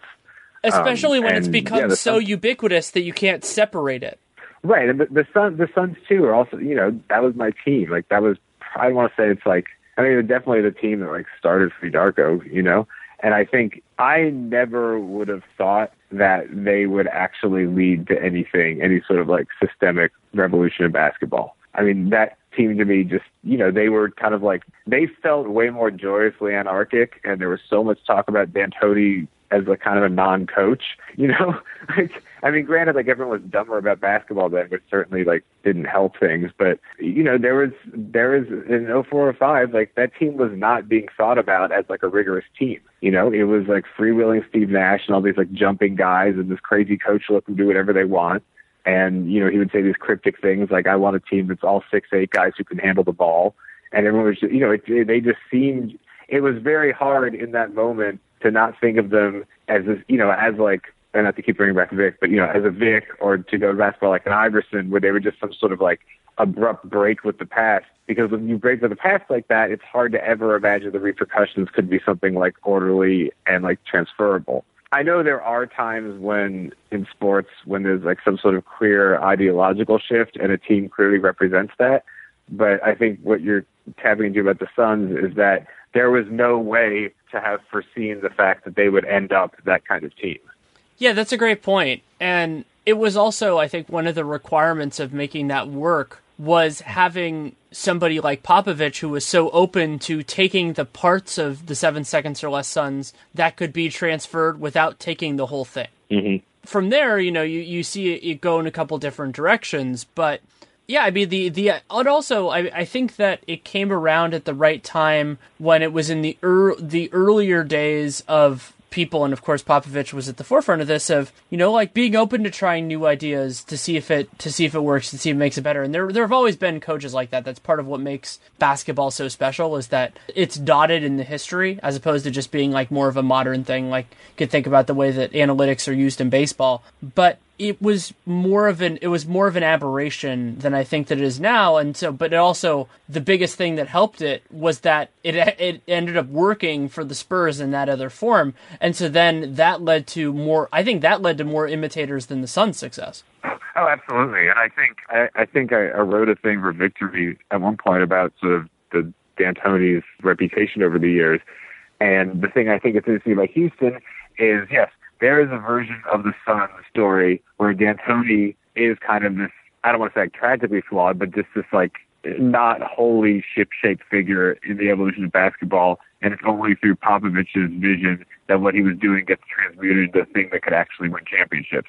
And I think what's cool about D'Antoni in Houston is it's kind of a reminder that he was not just sort of this laissez-faire madman. He had a plan. And as free-flowing as that team was, there were principles there. And when you see in Houston, it's sort of like this weird D'Antoni filtered through D'Antoni's influence on basketball. It's like you're seeing a team that reflects just by virtue of participating in the present day NBA, forming to a lot of the things that Popovich has helped popularize, but it's the guy who ultimately was responsible for that stuff getting in the first place and doing it. So it's almost like rediscovering the weirdness and the wonderment in the basketball that had the weirdness and wonderment kind of taken out of it to some degree and became kind of the lingua franca of present-day basketball. And he's going back into that now and kind of making it his own again, which is, a nice little closed circle into his career. That's a great point. And I think that it also, those Suns teams had the problem that you see a lot in sports, and actually probably more in basketball than almost anywhere else, where larger traits get imputed based on large things. I mean, there's the old idea that stereotypes exist because they help. The idea that, that the reason it happens is to try to narrow the world to try to better understand it. And they're flawed because that's the whole kind of the idea. And so with D'Antoni, it was the idea that since the players had more control, they had all the stuff that there weren't those ideas. And so that became a part of the legacy unfairly. And part of how I've seen it this time is not only the reminder about D'Antoni in that way, but also a referendum that a part of it that maybe we gave Popovich credit for unfairly was the idea that D'Antoni empowered the right guys and knew he was doing that when he did it. Oh, absolutely. Popovich, ultimately, he's a guy who likes systems. And D'Antoni's notion of systems has always been looser because, he believes in empowering players who are great. Popovich does. And I think that, to go back to the Warriors, the Warriors are, it's weird. I mean, players are empowered in a very quiet way. It's like it's almost like a reciprocal relationship. I think as we were talking about earlier about kind of them all buying in or them all realizing that like being a part of that team is actually great for them as individuals. I think that's sort of like, I hate when people say this, but it's like if you do the dialectic, you have D'Antoni and you have like Popovich's take on D'Antoni, and then you get the Warriors, which are kind of like the combination of the sort of like player empowerment of D'Antoni versus the system empowerment of Popovich, and you get this weird interplay between the two where you have individuals who are very strong players and very strong personalities in their own way, but they're sort of like consenting to like leverage what they can do, not to the greater good necessarily, I mean, to the greater good, obviously, we want basketball games, but it's also like their sense of individualism is enhanced by that system. Like, it's like the thing I always think about. I mean, even too, it's like you get that same reciprocal relationship with the way the Warriors are structured, right? It's like Steph is a system player, but he's dictating the system, you know? And I think, you know, Draymond too. It's like these are players who are the ultimate environment for them to thrive is being created there. And it's as dependent on them as it is on you know, Kerr's imagination. It's Kerr utilizing them in a way that creates something that has the illusion of being kind of an independent structure, but really it's completely contingent on them as individuals. That is exactly also why it would be incredibly hard to replicate that with inferior talent. We'll have to see how teams try to do that, but by and large, the passing and the shooting that the Warriors have, not to mention the defense when they actually care, is all of those component pieces, constituent elements are required, and losing any one of them makes the whole thing fall apart. Yeah, and you know, it's the opposite of the Spurs, right? I mean, the Spurs never fall apart. And it's also, I mean, that's what also makes the addition of Durant so weird, right? It's that, like, you have a team that was irreproducible, and you've added another layer of that. But somehow it's still just a more fully realized version of the Warriors and how they play basketball, even though if you step back, it's like, good luck if you look at your template, and your template requires Kevin Durant, Steph Curry, Draymond Green, and Klay Thompson. Like, that's not a template, you know. That's an existing. That's a way of ordering those very, very particular, very, very high level talents. But it's not anything that despite the fact that it is like a very smart, orderly world, it's not one that has any sort of like. I mean, I don't know. You're right. I mean, it's like, does it have universal validity? I mean, that's sort of what we're continuing the process of finding out. It's like, and it's an exercise. It's not just an exercise in translation. It's an exercise in almost like. Other teams, you know, at every level of basketball have to sort of figure out, in the same way that Popovich had to look at D'Antoni and see what he could take and win with. It's like other teams have to look to the Warriors and see what can we actually take from this that's going to be, you know, what can we salvage, for lack of a better word. Because the second you start to think of that team as completely a function of the individuals on the team, you know, I could see how someone could just be like driven to despondency and say, well, what do I have to learn from that team? I don't have Steph Curry. You know, it's like, well, no, there's something there. You just have to be smart enough to figure out what it is.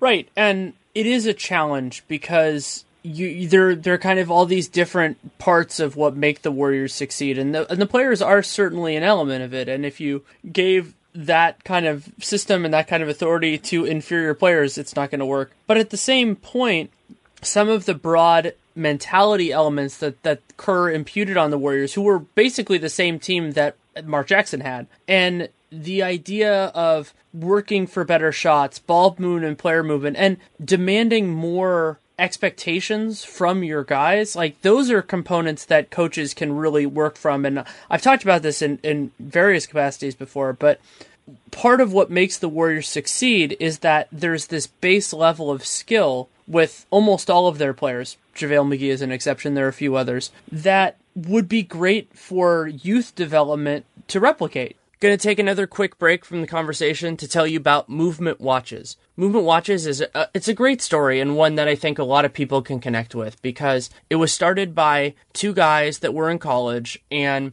really liked high-end accessories, high-end clothing, I'm sure too, and didn't have the money to buy it because at that time, as you know, as is still the case actually outside of their world, you can pay a lot of money if you want to get a watch or anything else that really looks nice. And so their idea was that there was a way to produce high quality products without the price. And so one of the things they looked into was where that price is coming from. And so by taking out retail markup, by removing steps in the chain, they're able to really streamline the process, and streamlining the process is able to make significant savings and then pass those savings on to people who buy their products. I have a Movement watch, rose gold, brown leather, absolutely beautiful timepiece, get complimented on it all the time when I wear it. And what makes Movement watches great is that they look really, really good. There are lots of them in a variety of choices, and they're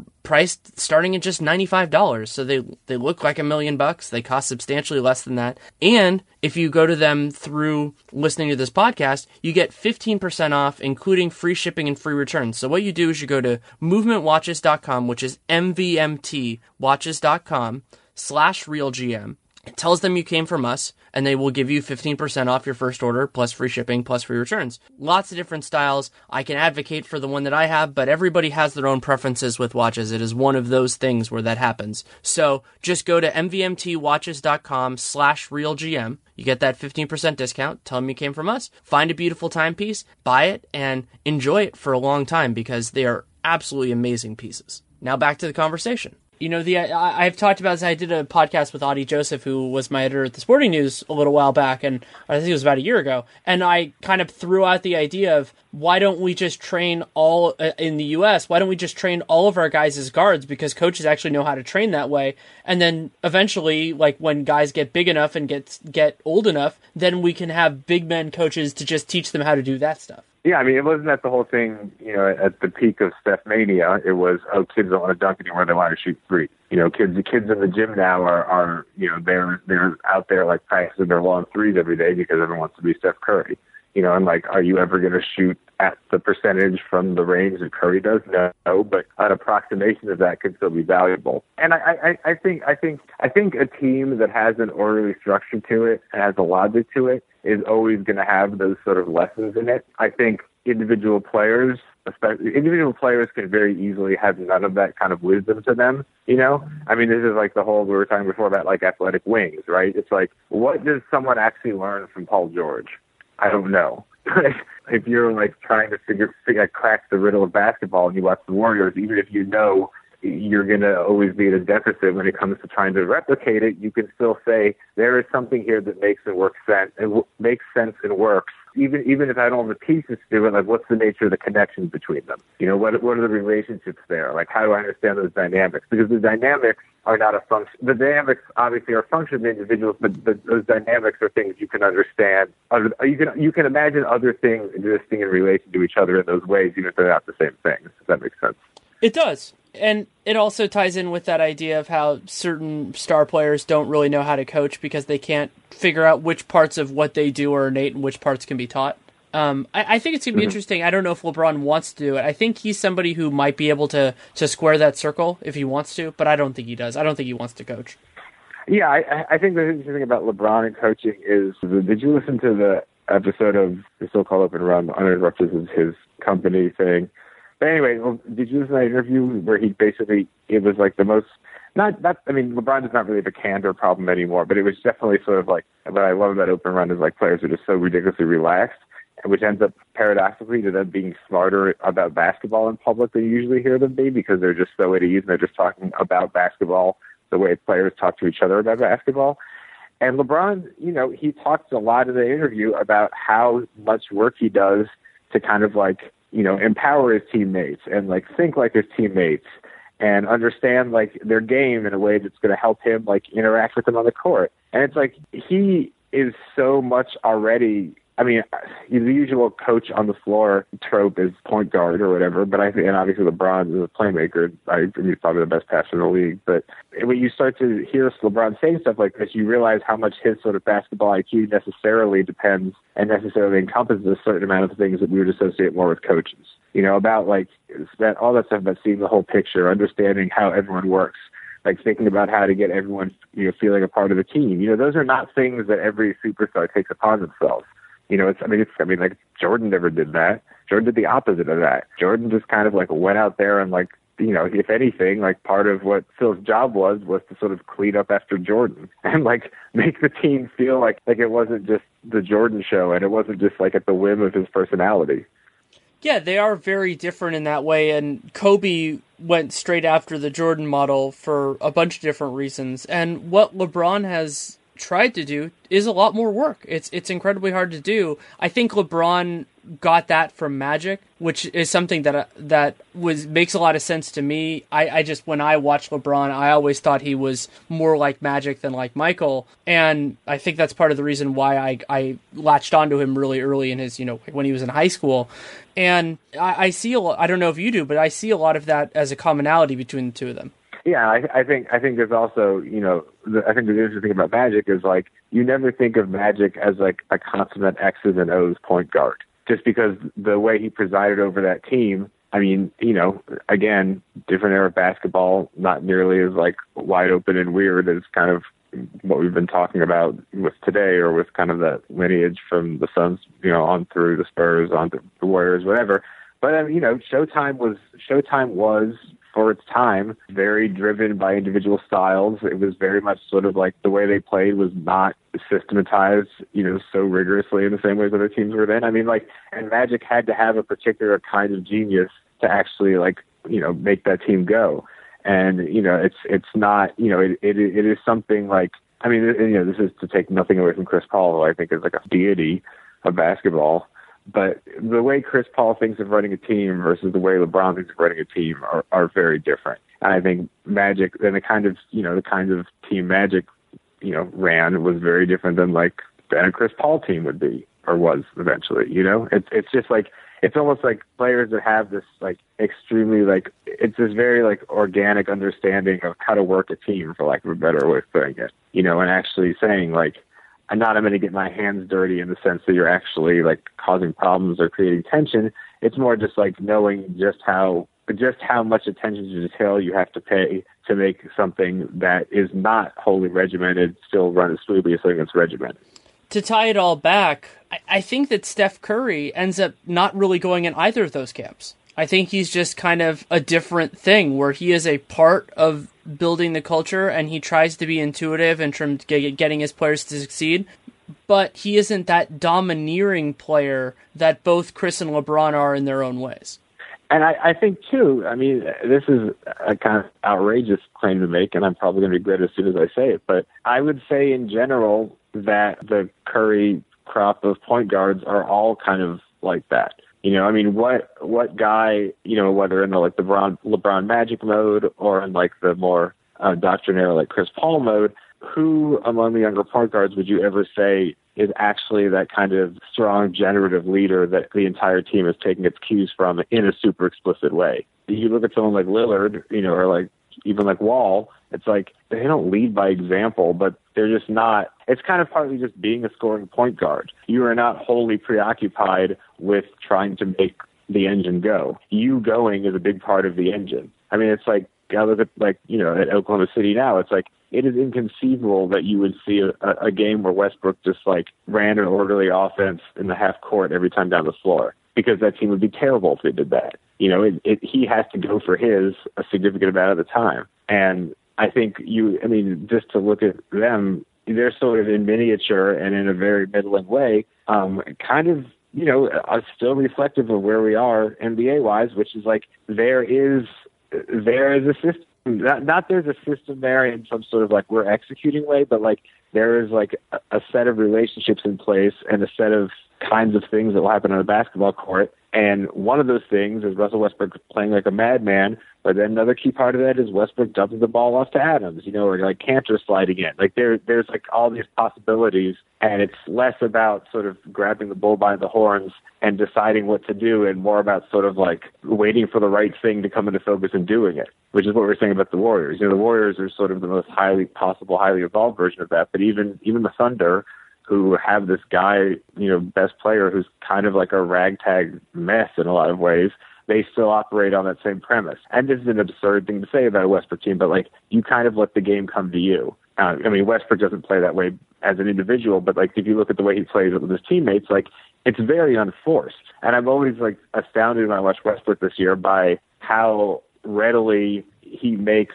intelligible things happen when he wants to. There is also the parallel between Westbrook and Curry, that they both have the interest and aptitude for understanding those elements about their teammates without having that basically drive the entire train. It's not like LeBron, where he takes all that input and he tries to make it into the LeBronization of everything else. With Curry and Westbrook, it's more we're going to play our games, but that information makes us better at our jobs. And I see a difference between those two. And I think it's also in terms of how they do less molding of their teammates, from what I can tell, than what LeBron and Chris Paul do.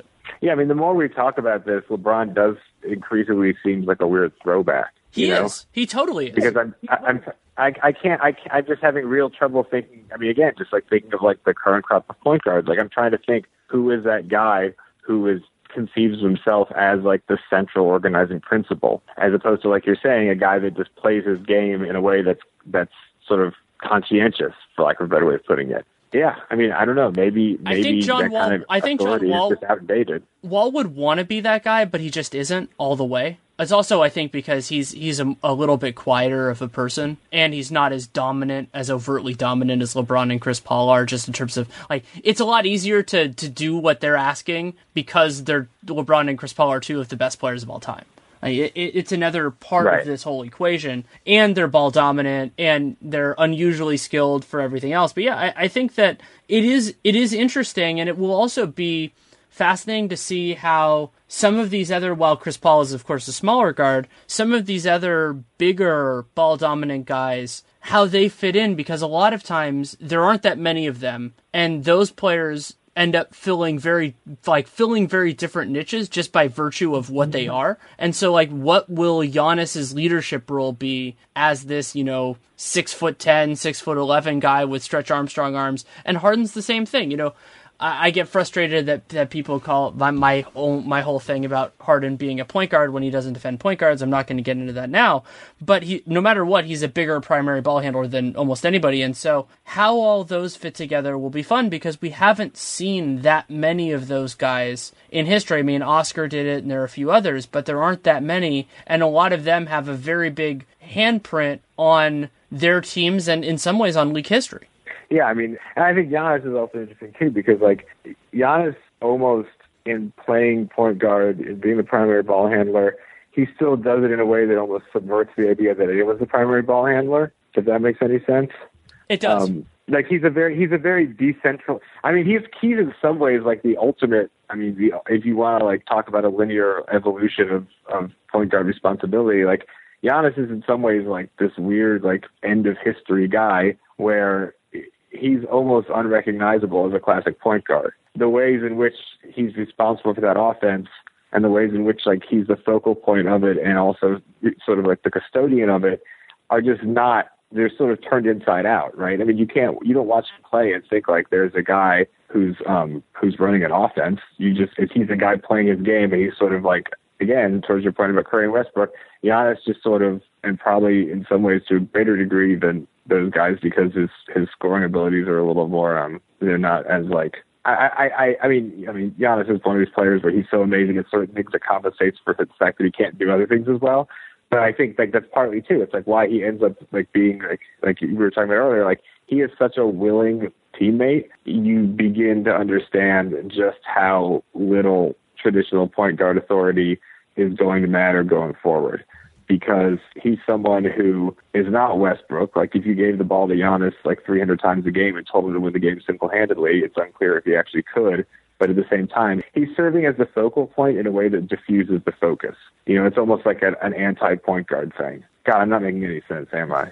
No, I actually get it. I get it. And what makes Giannis, why I love that circumstance so much, is that the ways that he's subverting it are also under the guise of one of the more traditional, famous point guards of the generation before him, and Jason Kidd.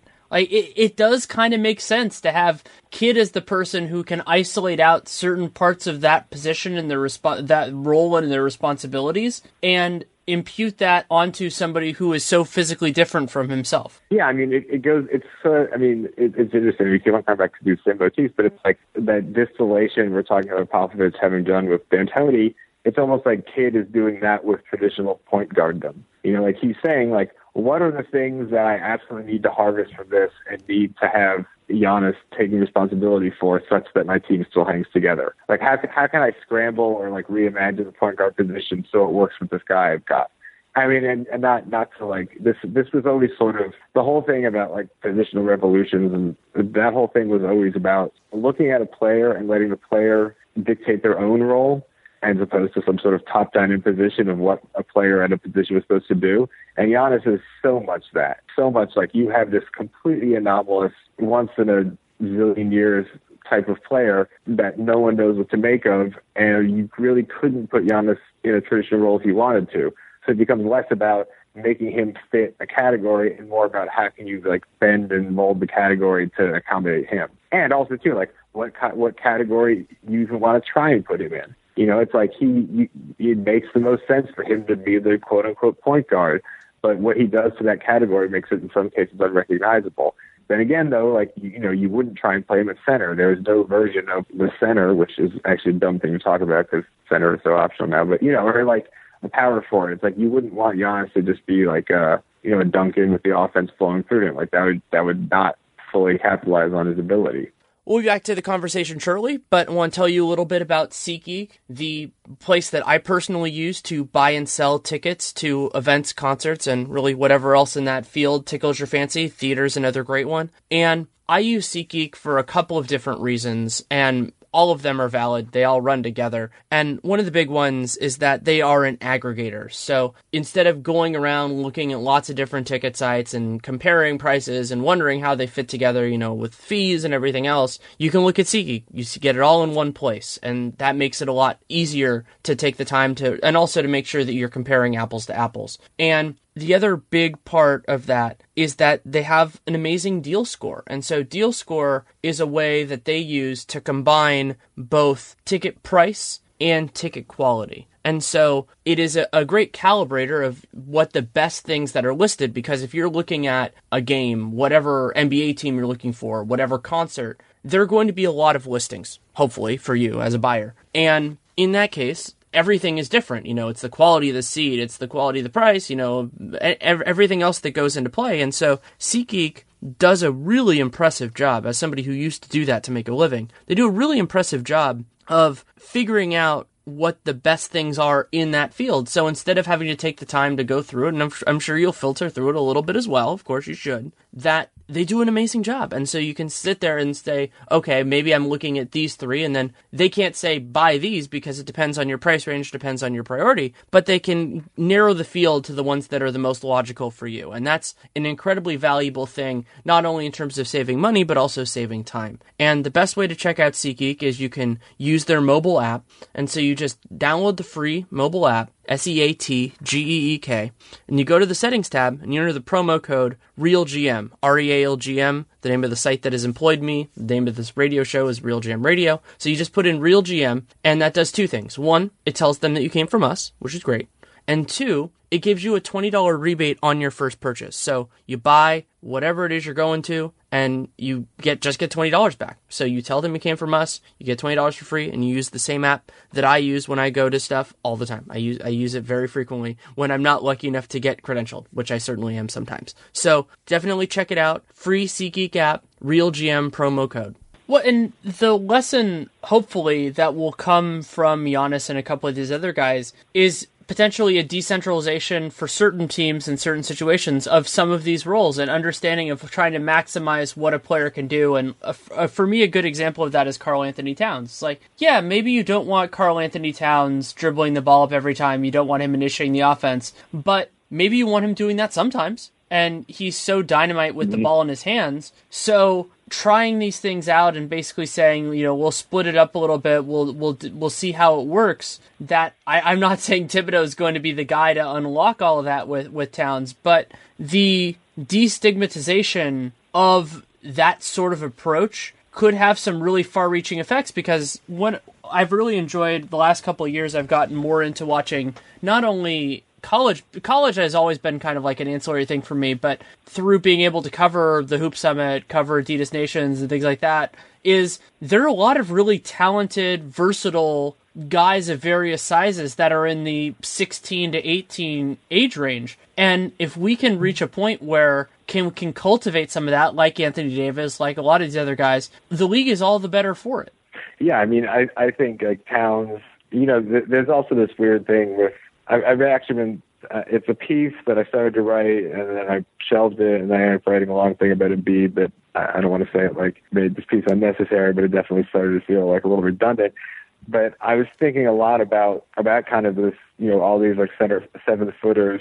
I mean, all these basically like Embiid, Towns, Cousins to some degree, Porzingis, where unapologetic. There's that whole thing where Embiid, in typical Embiid fashion, do you remember this? Like he was saying why they should put the center position back on the All-Star ballot, which to me was like incredibly symbolic because he's a player who has never, ever, despite the fact that he's could potentially, be playing some weird non-traditional position, like he has never shied away from playing center. And all those guys I just listed off, like they are all proud centers, and at a time when centers are very much like out of vogue. And, and in the past, there have been like players, Duncan didn't want to play center. I mean, Garnett wouldn't admit he was 7 feet tall. I mean, there's been like historically, like on the part of skilled big men, an aversion to being identified as big men. And I think what's interesting about like the guys I'm talking about is like they have no problem with that.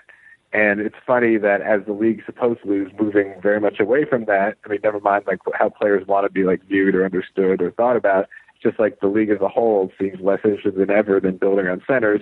You have these guys who are updating that position in a way that kind of demands that we be relevant. And I think they really, talk about, I mean, just like watching the Pelicans today, it's like people don't really, and this goes back to like the Thibodeau thing, it's like people don't really know what to do with someone that straddles the sort of past and present of basketball like that.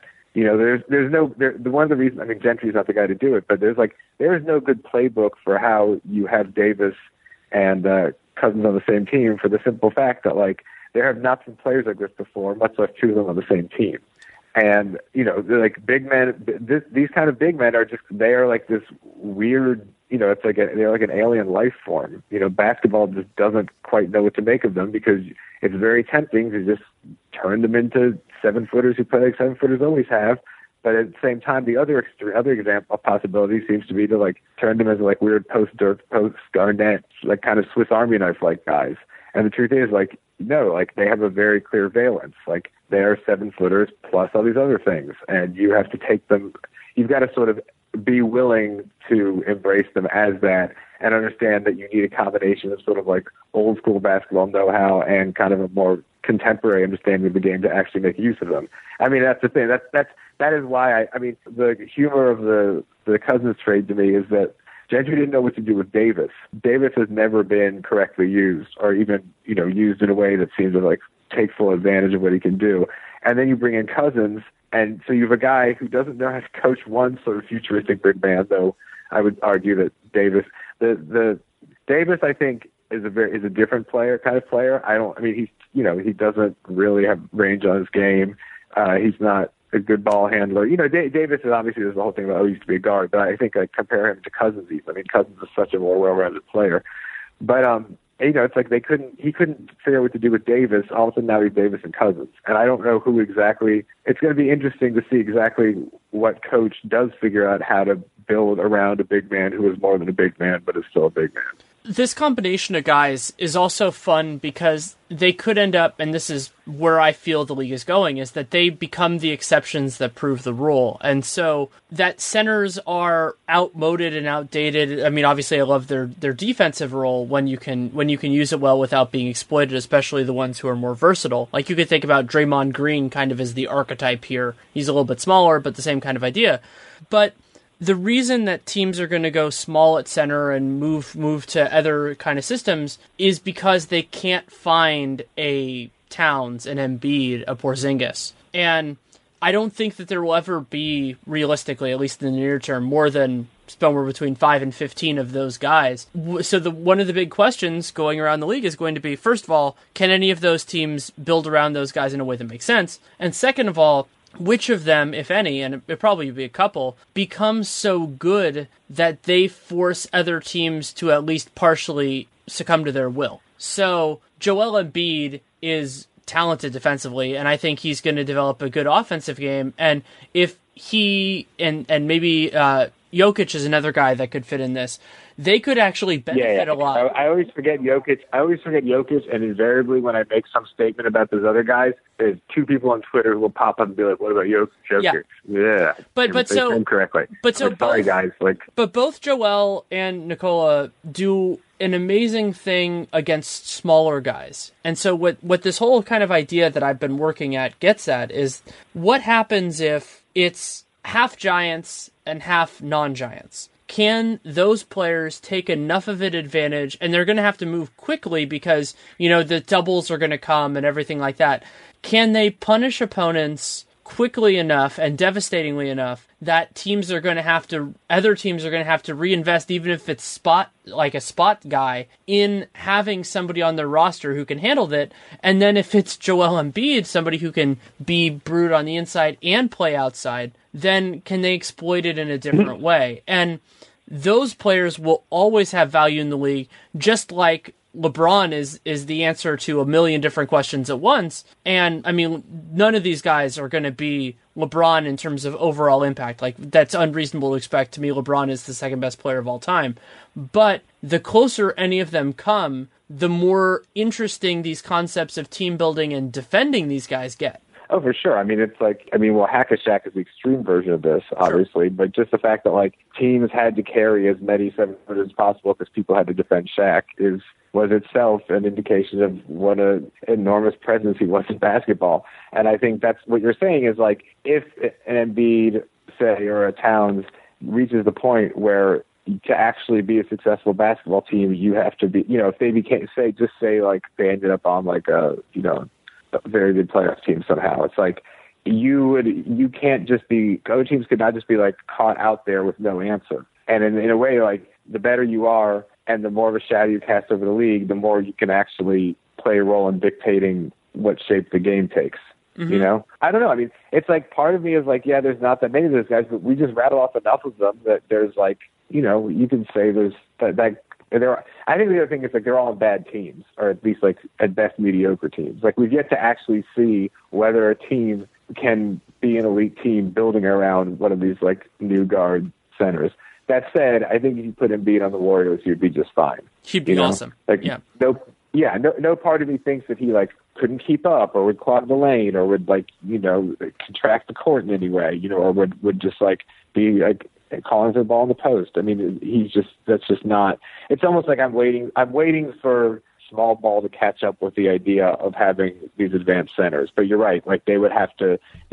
Despite there being more than a few of them out there, they are still. I mean, they're this is the unicorn thing. Like, the guys are all singular players. You can't count on there being another one of them, and they are all interesting and different in their own right, just like unicorns. And that's why the Sixers are the great hope, because the Sixers have the best chance of building a good team around their unicorn because of the assets that they have and the cap flexibility. I'm not saying they're going to do it, but they have the best chance at it because of the assets that they have. And so I want them to succeed because I want to see if it works. And I always want to get those intellectual tests as best we can have. There's still a chance that it can happen, in Minnesota, of course. I'm not writing them off in any way, but Philly is the best shot. Mm-hmm.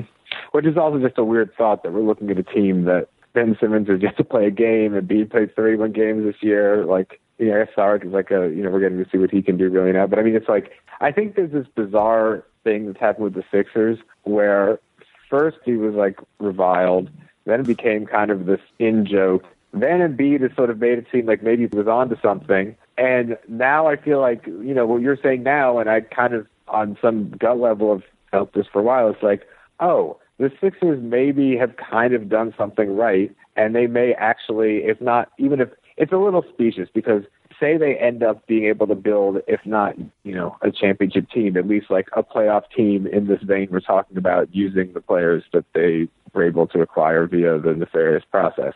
It's not as if Hinkie necessarily like set out, but I just think it's like, yeah, you can't say this was all part of his master plan, but it becomes just a little harder to, I mean, not just harder to make fun of him, but it's also like, well, you at some point have to look at the Sixers and say, oh, things are not totally dystopic there, and this team that we thought was a laughingstock may actually have successfully paved the way for something that we could all get very excited about. The other element that is a little bit separate from the process, but might end up being a huge part of their success, is the capitalization on the Kings being bad. And so basically the Kings traded away swap rights, which might become relevant this year, and then what became an unprotected first-round pick, which will be in 2019, for I think it was about $15 million in cap space, which they pretty much used on Rajon Rondo. That wasn't rigidly a part of the process. It was in the way that they wanted to maintain flexibility, and one of the benefits of flexibility is that you can then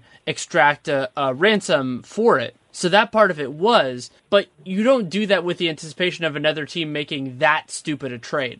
And so I become obsessed over time, and this is something also with the Celtics picks, with when a team can get high-quality assets that are unrelated to their own success, because then if they start winning, it doesn't mean that they're done. And so the Sixers, it might take them a little longer, especially considering it feels like all of their good players are hurt all the time. But they have that means eventually, 2019 is still a couple years away, to improve. And what they're betting on is not themselves being bad for another couple years, which is possible too. They're betting on one of the league's greatest disasters staying a disaster, and that's a really good bet. Yeah, and I mean, it's like that. I mean, you're right. That is not part of sort of the doctrinaire process, but it's still a Hinkie move, right? Right. I mean, this is like this weird rehabilitation of Hinkie that I find. I don't know if it's wholly warranted, but it's definitely like interesting to me to watch. There's another element of it for people like me who I can't say that I can take any credit for that, but who didn't believe he needed rehabilitating in the first place. And so for me, it's more like I was on board the whole time. And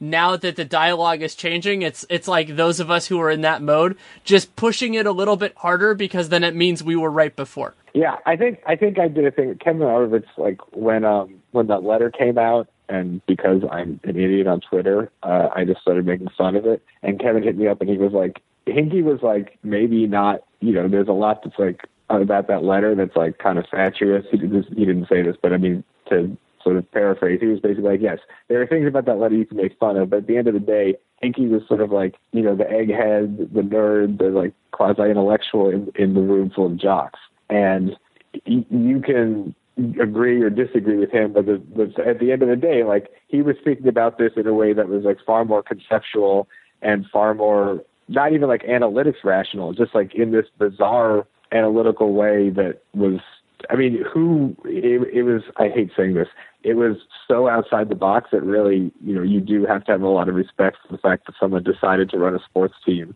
thinking that way. Because he basically like did throw out the blueprint. He was like, how can I reimagine how you would go about trying to be successful? I like that we're having this conversation, because I'm pretty confident you don't know this, but I was just at the Sports Innovation Conference at Stanford, and the opening keynote was Sam Hinkie talking to Henry Abbott about lots of things. And my biggest takeaway, and this was also true in the Chris Ballard piece that was, I think it was about a year ago. No, it was more recent than that, because it was at Post Sixers.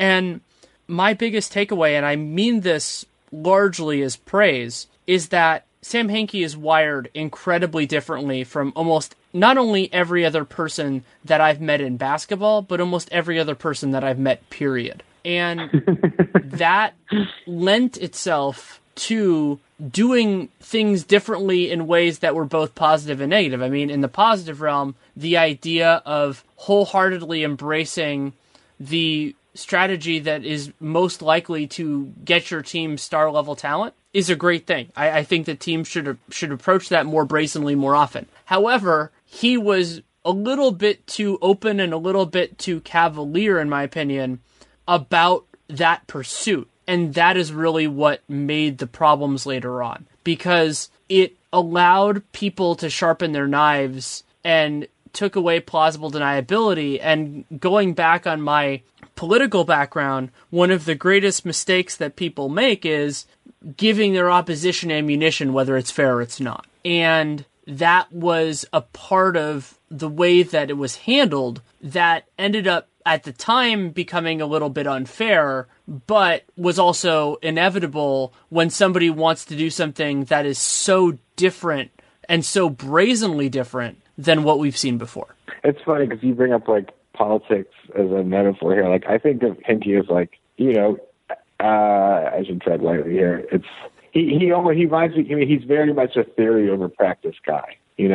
It's clear that he had this in his head as an idea, and then was like, all right, I'm gonna act on this. Because it does make a lot of sense as a conceptual construct. When you actually get into the realities of the world, it starts to be a little harder to pull off. It starts to have sort of like weird blowback and repercussions. I mean, again, like, I think we're seeing that maybe just as a strict plan of action, it was viable in a way that a lot of us, including myself, didn't quite grasp at the time. But, just the practical realities of it are that, like, there was going to be resistance to it. He was going to be, like, laughed. I mean, I guess that's just the price of being a visionary ahead of your time or whatever. But he does kind of, like, in a weird way, strike me as, like, a hardcore Marxist or something, who's just going to come in and, like, impose this ideology on the universe and kind of pick up the pieces later. Even if, unlike Marxism, history is proving Sam Hinkie right. And I don't really know how to exactly this ties in, but I think, part of the difference between being a general manager and being a coach, you do get that the distance he has or had from, I don't want to say the way basketball works, because obviously he understands basketball, but kind of like you would only think that way, and this is what I think Kevin was kind of pointing me towards, you only think that way if you weren't fully of that world, right? Like if your thinking was not wholly conditioned by having to exist in sport, in basketball, in the thick of it all the time. Because otherwise, like, there's just no way that you would end up where he ended up if you weren't capable of, like, pulling back in an extreme way. I think what's interesting is even if you talk about, like, Popovich, who is, Popovich is not an ideologue. He likes systems, but that's not the same thing as being rigid. That's not the same thing as, like, not at all accommodating the talent he has. And I think I feel like that's kind of the undervalued thing about Popovich is, like, he may put the system first, but the system is responsive. The system is going to, be always influenced by the talent he has. I don't know why I'm still talking about Popovich again. I think because just the very notion of a system in the actual game of basketball is always going to be a more flexible construct than a system that you can implement as a general manager.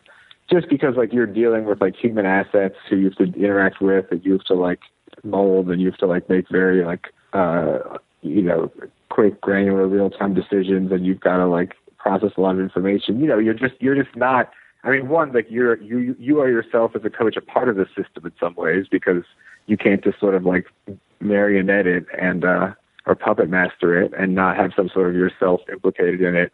But it's also just like, if anyone is a good coach, and obviously Popovich is a good coach, it's not just, this isn't like crusty high school basketball where you draw up the play and then give people their marching orders. Even if there is kind of this, like, exalted form of basketball that everyone's invested in and also kind of, like, in awe of or whatever, I think bringing that to life is still, like, a very organic process.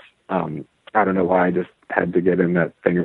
I just felt like I just was thinking about everything we talked about, and then it's like just thinking about systems in relation to Popovich. I feel like maybe I was selling him short earlier, because I think you just cannot be a wholly abstract thinker and be a successful coach.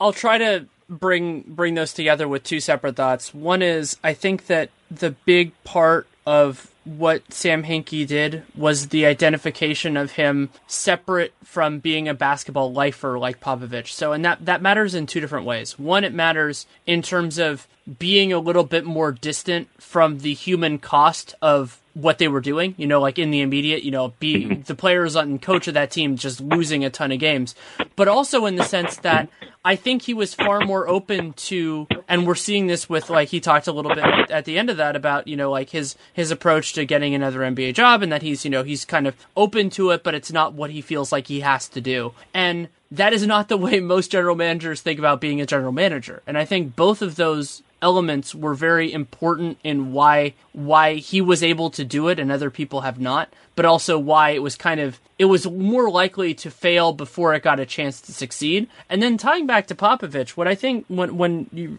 going through that kind of great point about the system and the system being variable, what I kept thinking about was Phil Jackson. And Jackson is an amazing coach. He had a kind of a specialty which he nailed through his career, but one of my biggest criticisms of him, and this has been manifested even more strongly as the team president, is that his system, his ethic with the triangle and everything else, was so predicated on having elite talent that I think that maybe, I'm not going to say he got overrated because that's unfair, but that Popovich deserves additional appreciation for being able to maximize talent in a very different way than Phil did. I mean, I think it is very easy to kick Phil Jackson while he's down, and also, which he is right now, obviously in a major way, and it's also very easy given, the fact that he's won more titles than anywhere in history. It's easy to sort of be skeptical of him. That said, you can't imagine Phil without Tex Winter, and Tex Winter, it's almost like he was very much that, like, which part of your brain is the rational side? Is it left or right? It's the left part, right? Because it's the opposite of your hands. Yeah, I think that's the way it is, right? And I think the right is more creative. Right. So Phil's, just to, maybe this doesn't work exactly, but it's like, you can't have, elite talent thing aside, if you would just put Phil out there without the triangle, what would have happened? Yeah. And I think that makes it even easier to be skeptical of him, because then it's like, okay, fine. You had this like particular knack for managing egos and creating a sense of unity. And, like we said about what LeBron does is so important, figuring out like what makes guys tick and how you can like make them feel engaged and involved at all times. But then it's like, clearly that was not enough to win titles, or else we would not be talking about Tex Winter the way we always do. And I think that's like, and Popovich he is both someone who is very good at dealing with players as people and knowing how to sort of get the most out of them in that way. And then he's also obviously just like a superb basketball mind. And I mean, not that it's funny, people don't really rank coaches much. Like when has anyone ever said, I think the greatest coaches of all time are so and so and so and so? I think everyone knows who'd be in the conversation, but you don't have like greatest of all time debates about coaches. Especially not the way we do about players. No, exactly. I mean, like what's the coach equivalent of Jordan versus MJ or Jordan versus LeBron? Is it Phil and Auerbach? Because I've literally never seen that argument break out on Twitter. Yeah, I think the other part of it that probably hurts it is that it's a more abstract argument, and because when you involve Red, which you probably would be in many of these, he was so distant that it's different than Michael Jordan. Like, if we're using Twitter or even media members our age or older, we remember Michael Jordan. Like, it's a very visceral thing, and with Red, it gets more complicated, and also it was a very different league. You'd get into all this stuff about, just a lot of the differences between the NBA now and the NBA then, but I still think that there are people capable of having that conversation. Or maybe it's so. It's like, I mean, but it's weird. Like, you'd think that, as much as, I remember one time, I don't know, I was drunk or something. There was something that wasn't quite right about me, but I went on a big, like, LeBron greatest of all time jag. And Curtis Harris, who, as everyone knows, is like actually a legitimate historian of basketball, went on a parallel tear about how ridiculous the myth of the greatest of all time was, which is also that Iago Coles has talked about a lot. And I frankly have no idea why I ever have subscribed to that in any way, because I'm pretty sure there's a chapter in one of the 3 Darkwood books that's about how it's a myth. So I'm not sure why on one fateful night I decided to like embrace it wholeheartedly.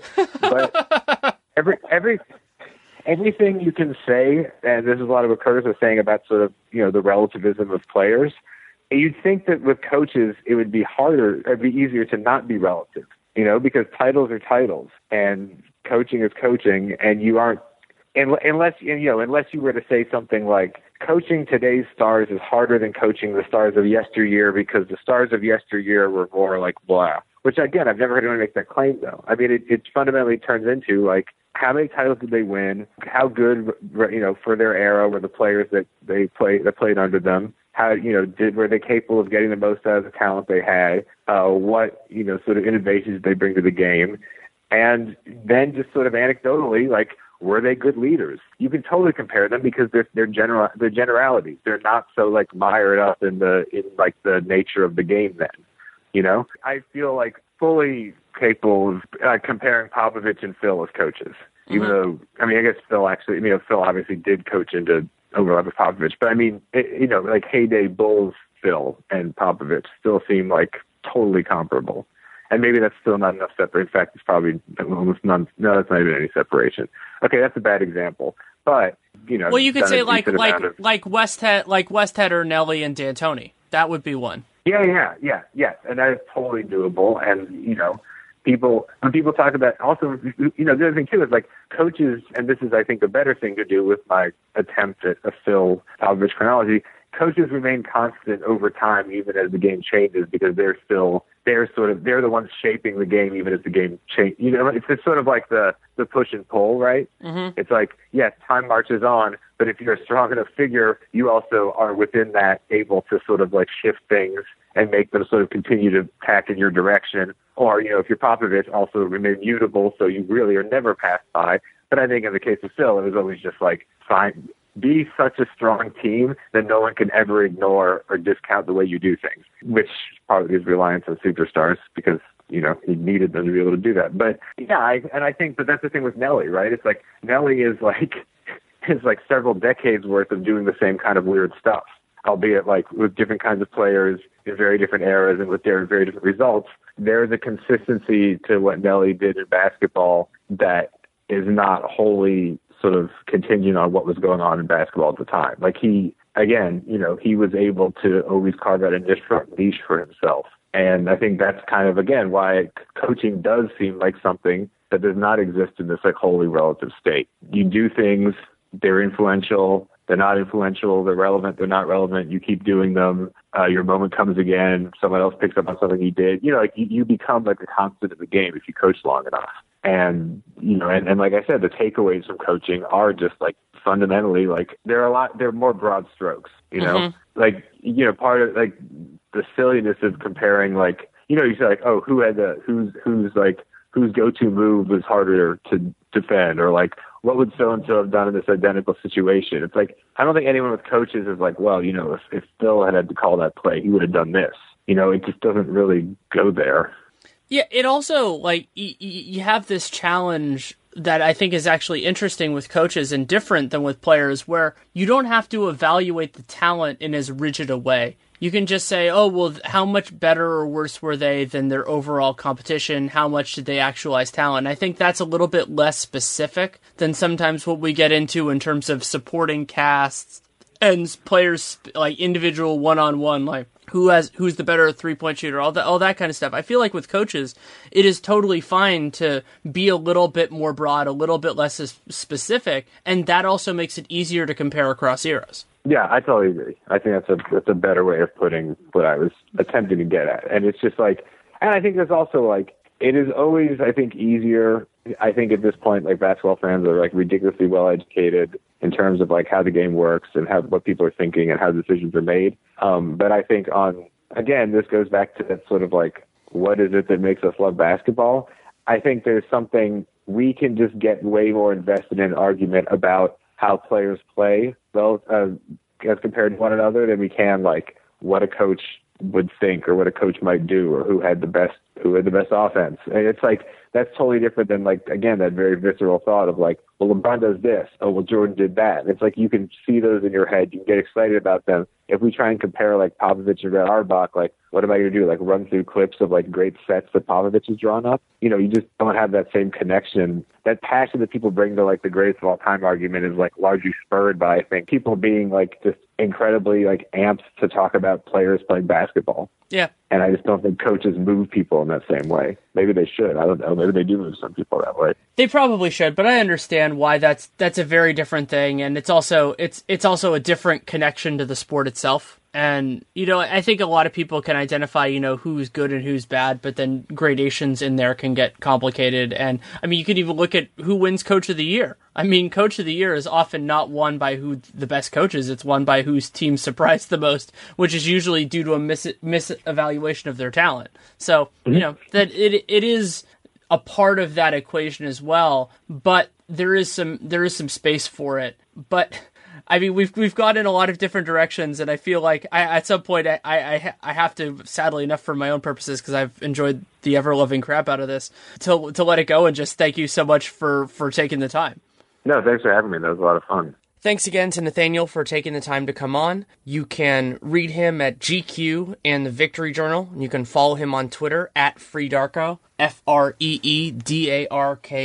I love this conversation. I love the way it happened, and it was really spontaneous and spur of the moment. And it, of course, led to it flowing organically between different topics. And it was an absolute pleasure for me. And part of the reason it was an absolute pleasure for me is because Freedarko as a site, which of course was more than Nathaniel, was a lot of different amazing people, but it was a big part of what made me want to write about basketball and what helped me connect with the sport. I'm looking up at my bookshelf and see both of their books, and it was greatly important to me. And a short story was that when I started with Real GM back in 2009, and I was in law school, and I was in my early 20s, and I had gotten into it, as I said, through Free Darko, and I started with draft stuff, and then I lived in the Bay Area, so Real GM approached me about, they're like, where do you live? Maybe you can cover the team. Said I live close to the Warriors, so I started covering the Warriors. And right before that, I wish I remembered the author. Somebody on Free Darko did a really cool kind of graphical thing, and I thought it was an inspiring idea, and so I was like, wow, what the hell? I'll send an email to the site, or I can't even remember how I did that, to say if I could get, used to give credit to it and to do all that, because I never do that, especially in those days, without permission, with something like that, and making sure, because if it has the attribution on it, of course I'll do it, but otherwise, I want to make sure that it's in there and everything else, and that's permission. And so I sent an email to the person I knew as Bethlehem Scholes and said, I'm sure you don't know who I am, Daniel LaRue. I wrote for the small site Vegan Fish Tacos, and I'm going to start writing about the Warriors, and I would love to use this if I can get your permission. And I don't think I have it anymore, but the response was like 6 words, and it was, I know who you are, feel free to use it. And it made my month, really. Like, it was one of those things, like the fact that somebody who I respected and enjoyed and provided so much value for me was aware of it and then provided that support. And, that helped give momentum to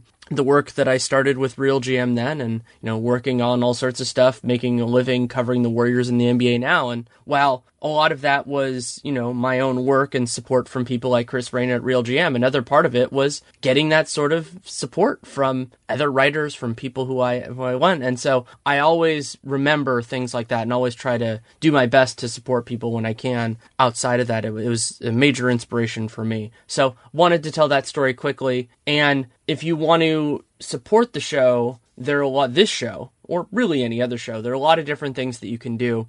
You can leave a rating, leave a review in the podcast player of your choosing. You can also subscribe, download every episode. That's great for Real Jam Radio in particular, because the episodes come out sporadically. It's once a week pretty much, but the day changes because my schedule is too busy for me to say they're coming out on Wednesdays or anything like that. So you can do that. It's a very good way to support the show. And then, of course, another huge thing you can do to support us is to check out our sponsors. So this week, new sponsor is Harry's. Great way to get a shave. You can go to harrys.com/realgm and you can try their trial kit for free with a small shipping charge. Check it out. It's awesome. I'm using it right now. You can also Movement Watches, mvmtwatches.com/realgm, 15% off, including free shipping and free returns. And then SeatGeek. You download the free SeatGeek app, SeatGeek, and you go to the settings tab, use the promo code REALGM, REALGM, and you get $20 free on your first purchase. So basically you buy the tickets and then they will send you $20 back. It's pretty awesome. So you can do all of those things as well. It's an awesome way to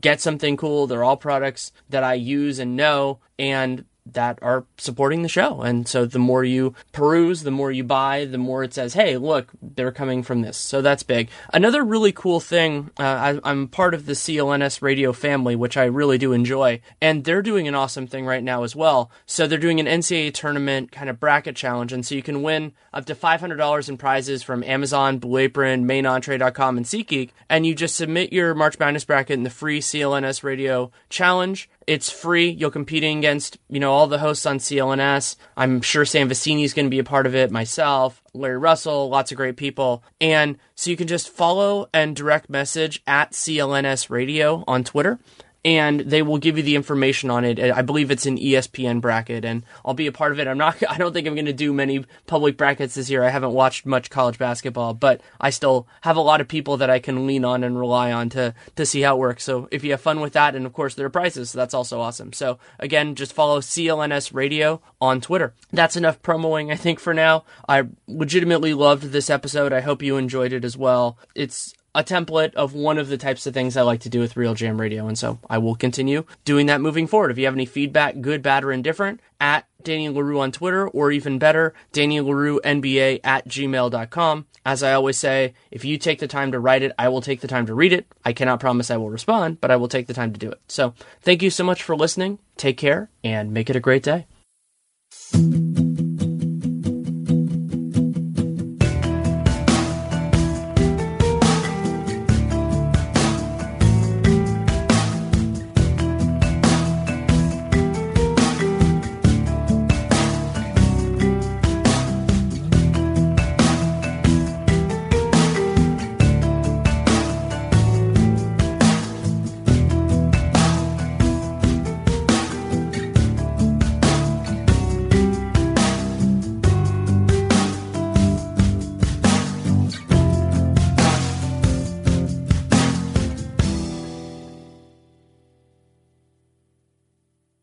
Thunderstruck. Adjective. Shocked and amazed by the power of fun on Carnival. Riding Bolt, the world's first roller coaster at sea, Brian got thunderstruck so hard, his 93-year-old grandmother felt it 3,000 miles away in Nebraska and immediately booked a cruise. Hooray! Get thunderstruck starting at $289.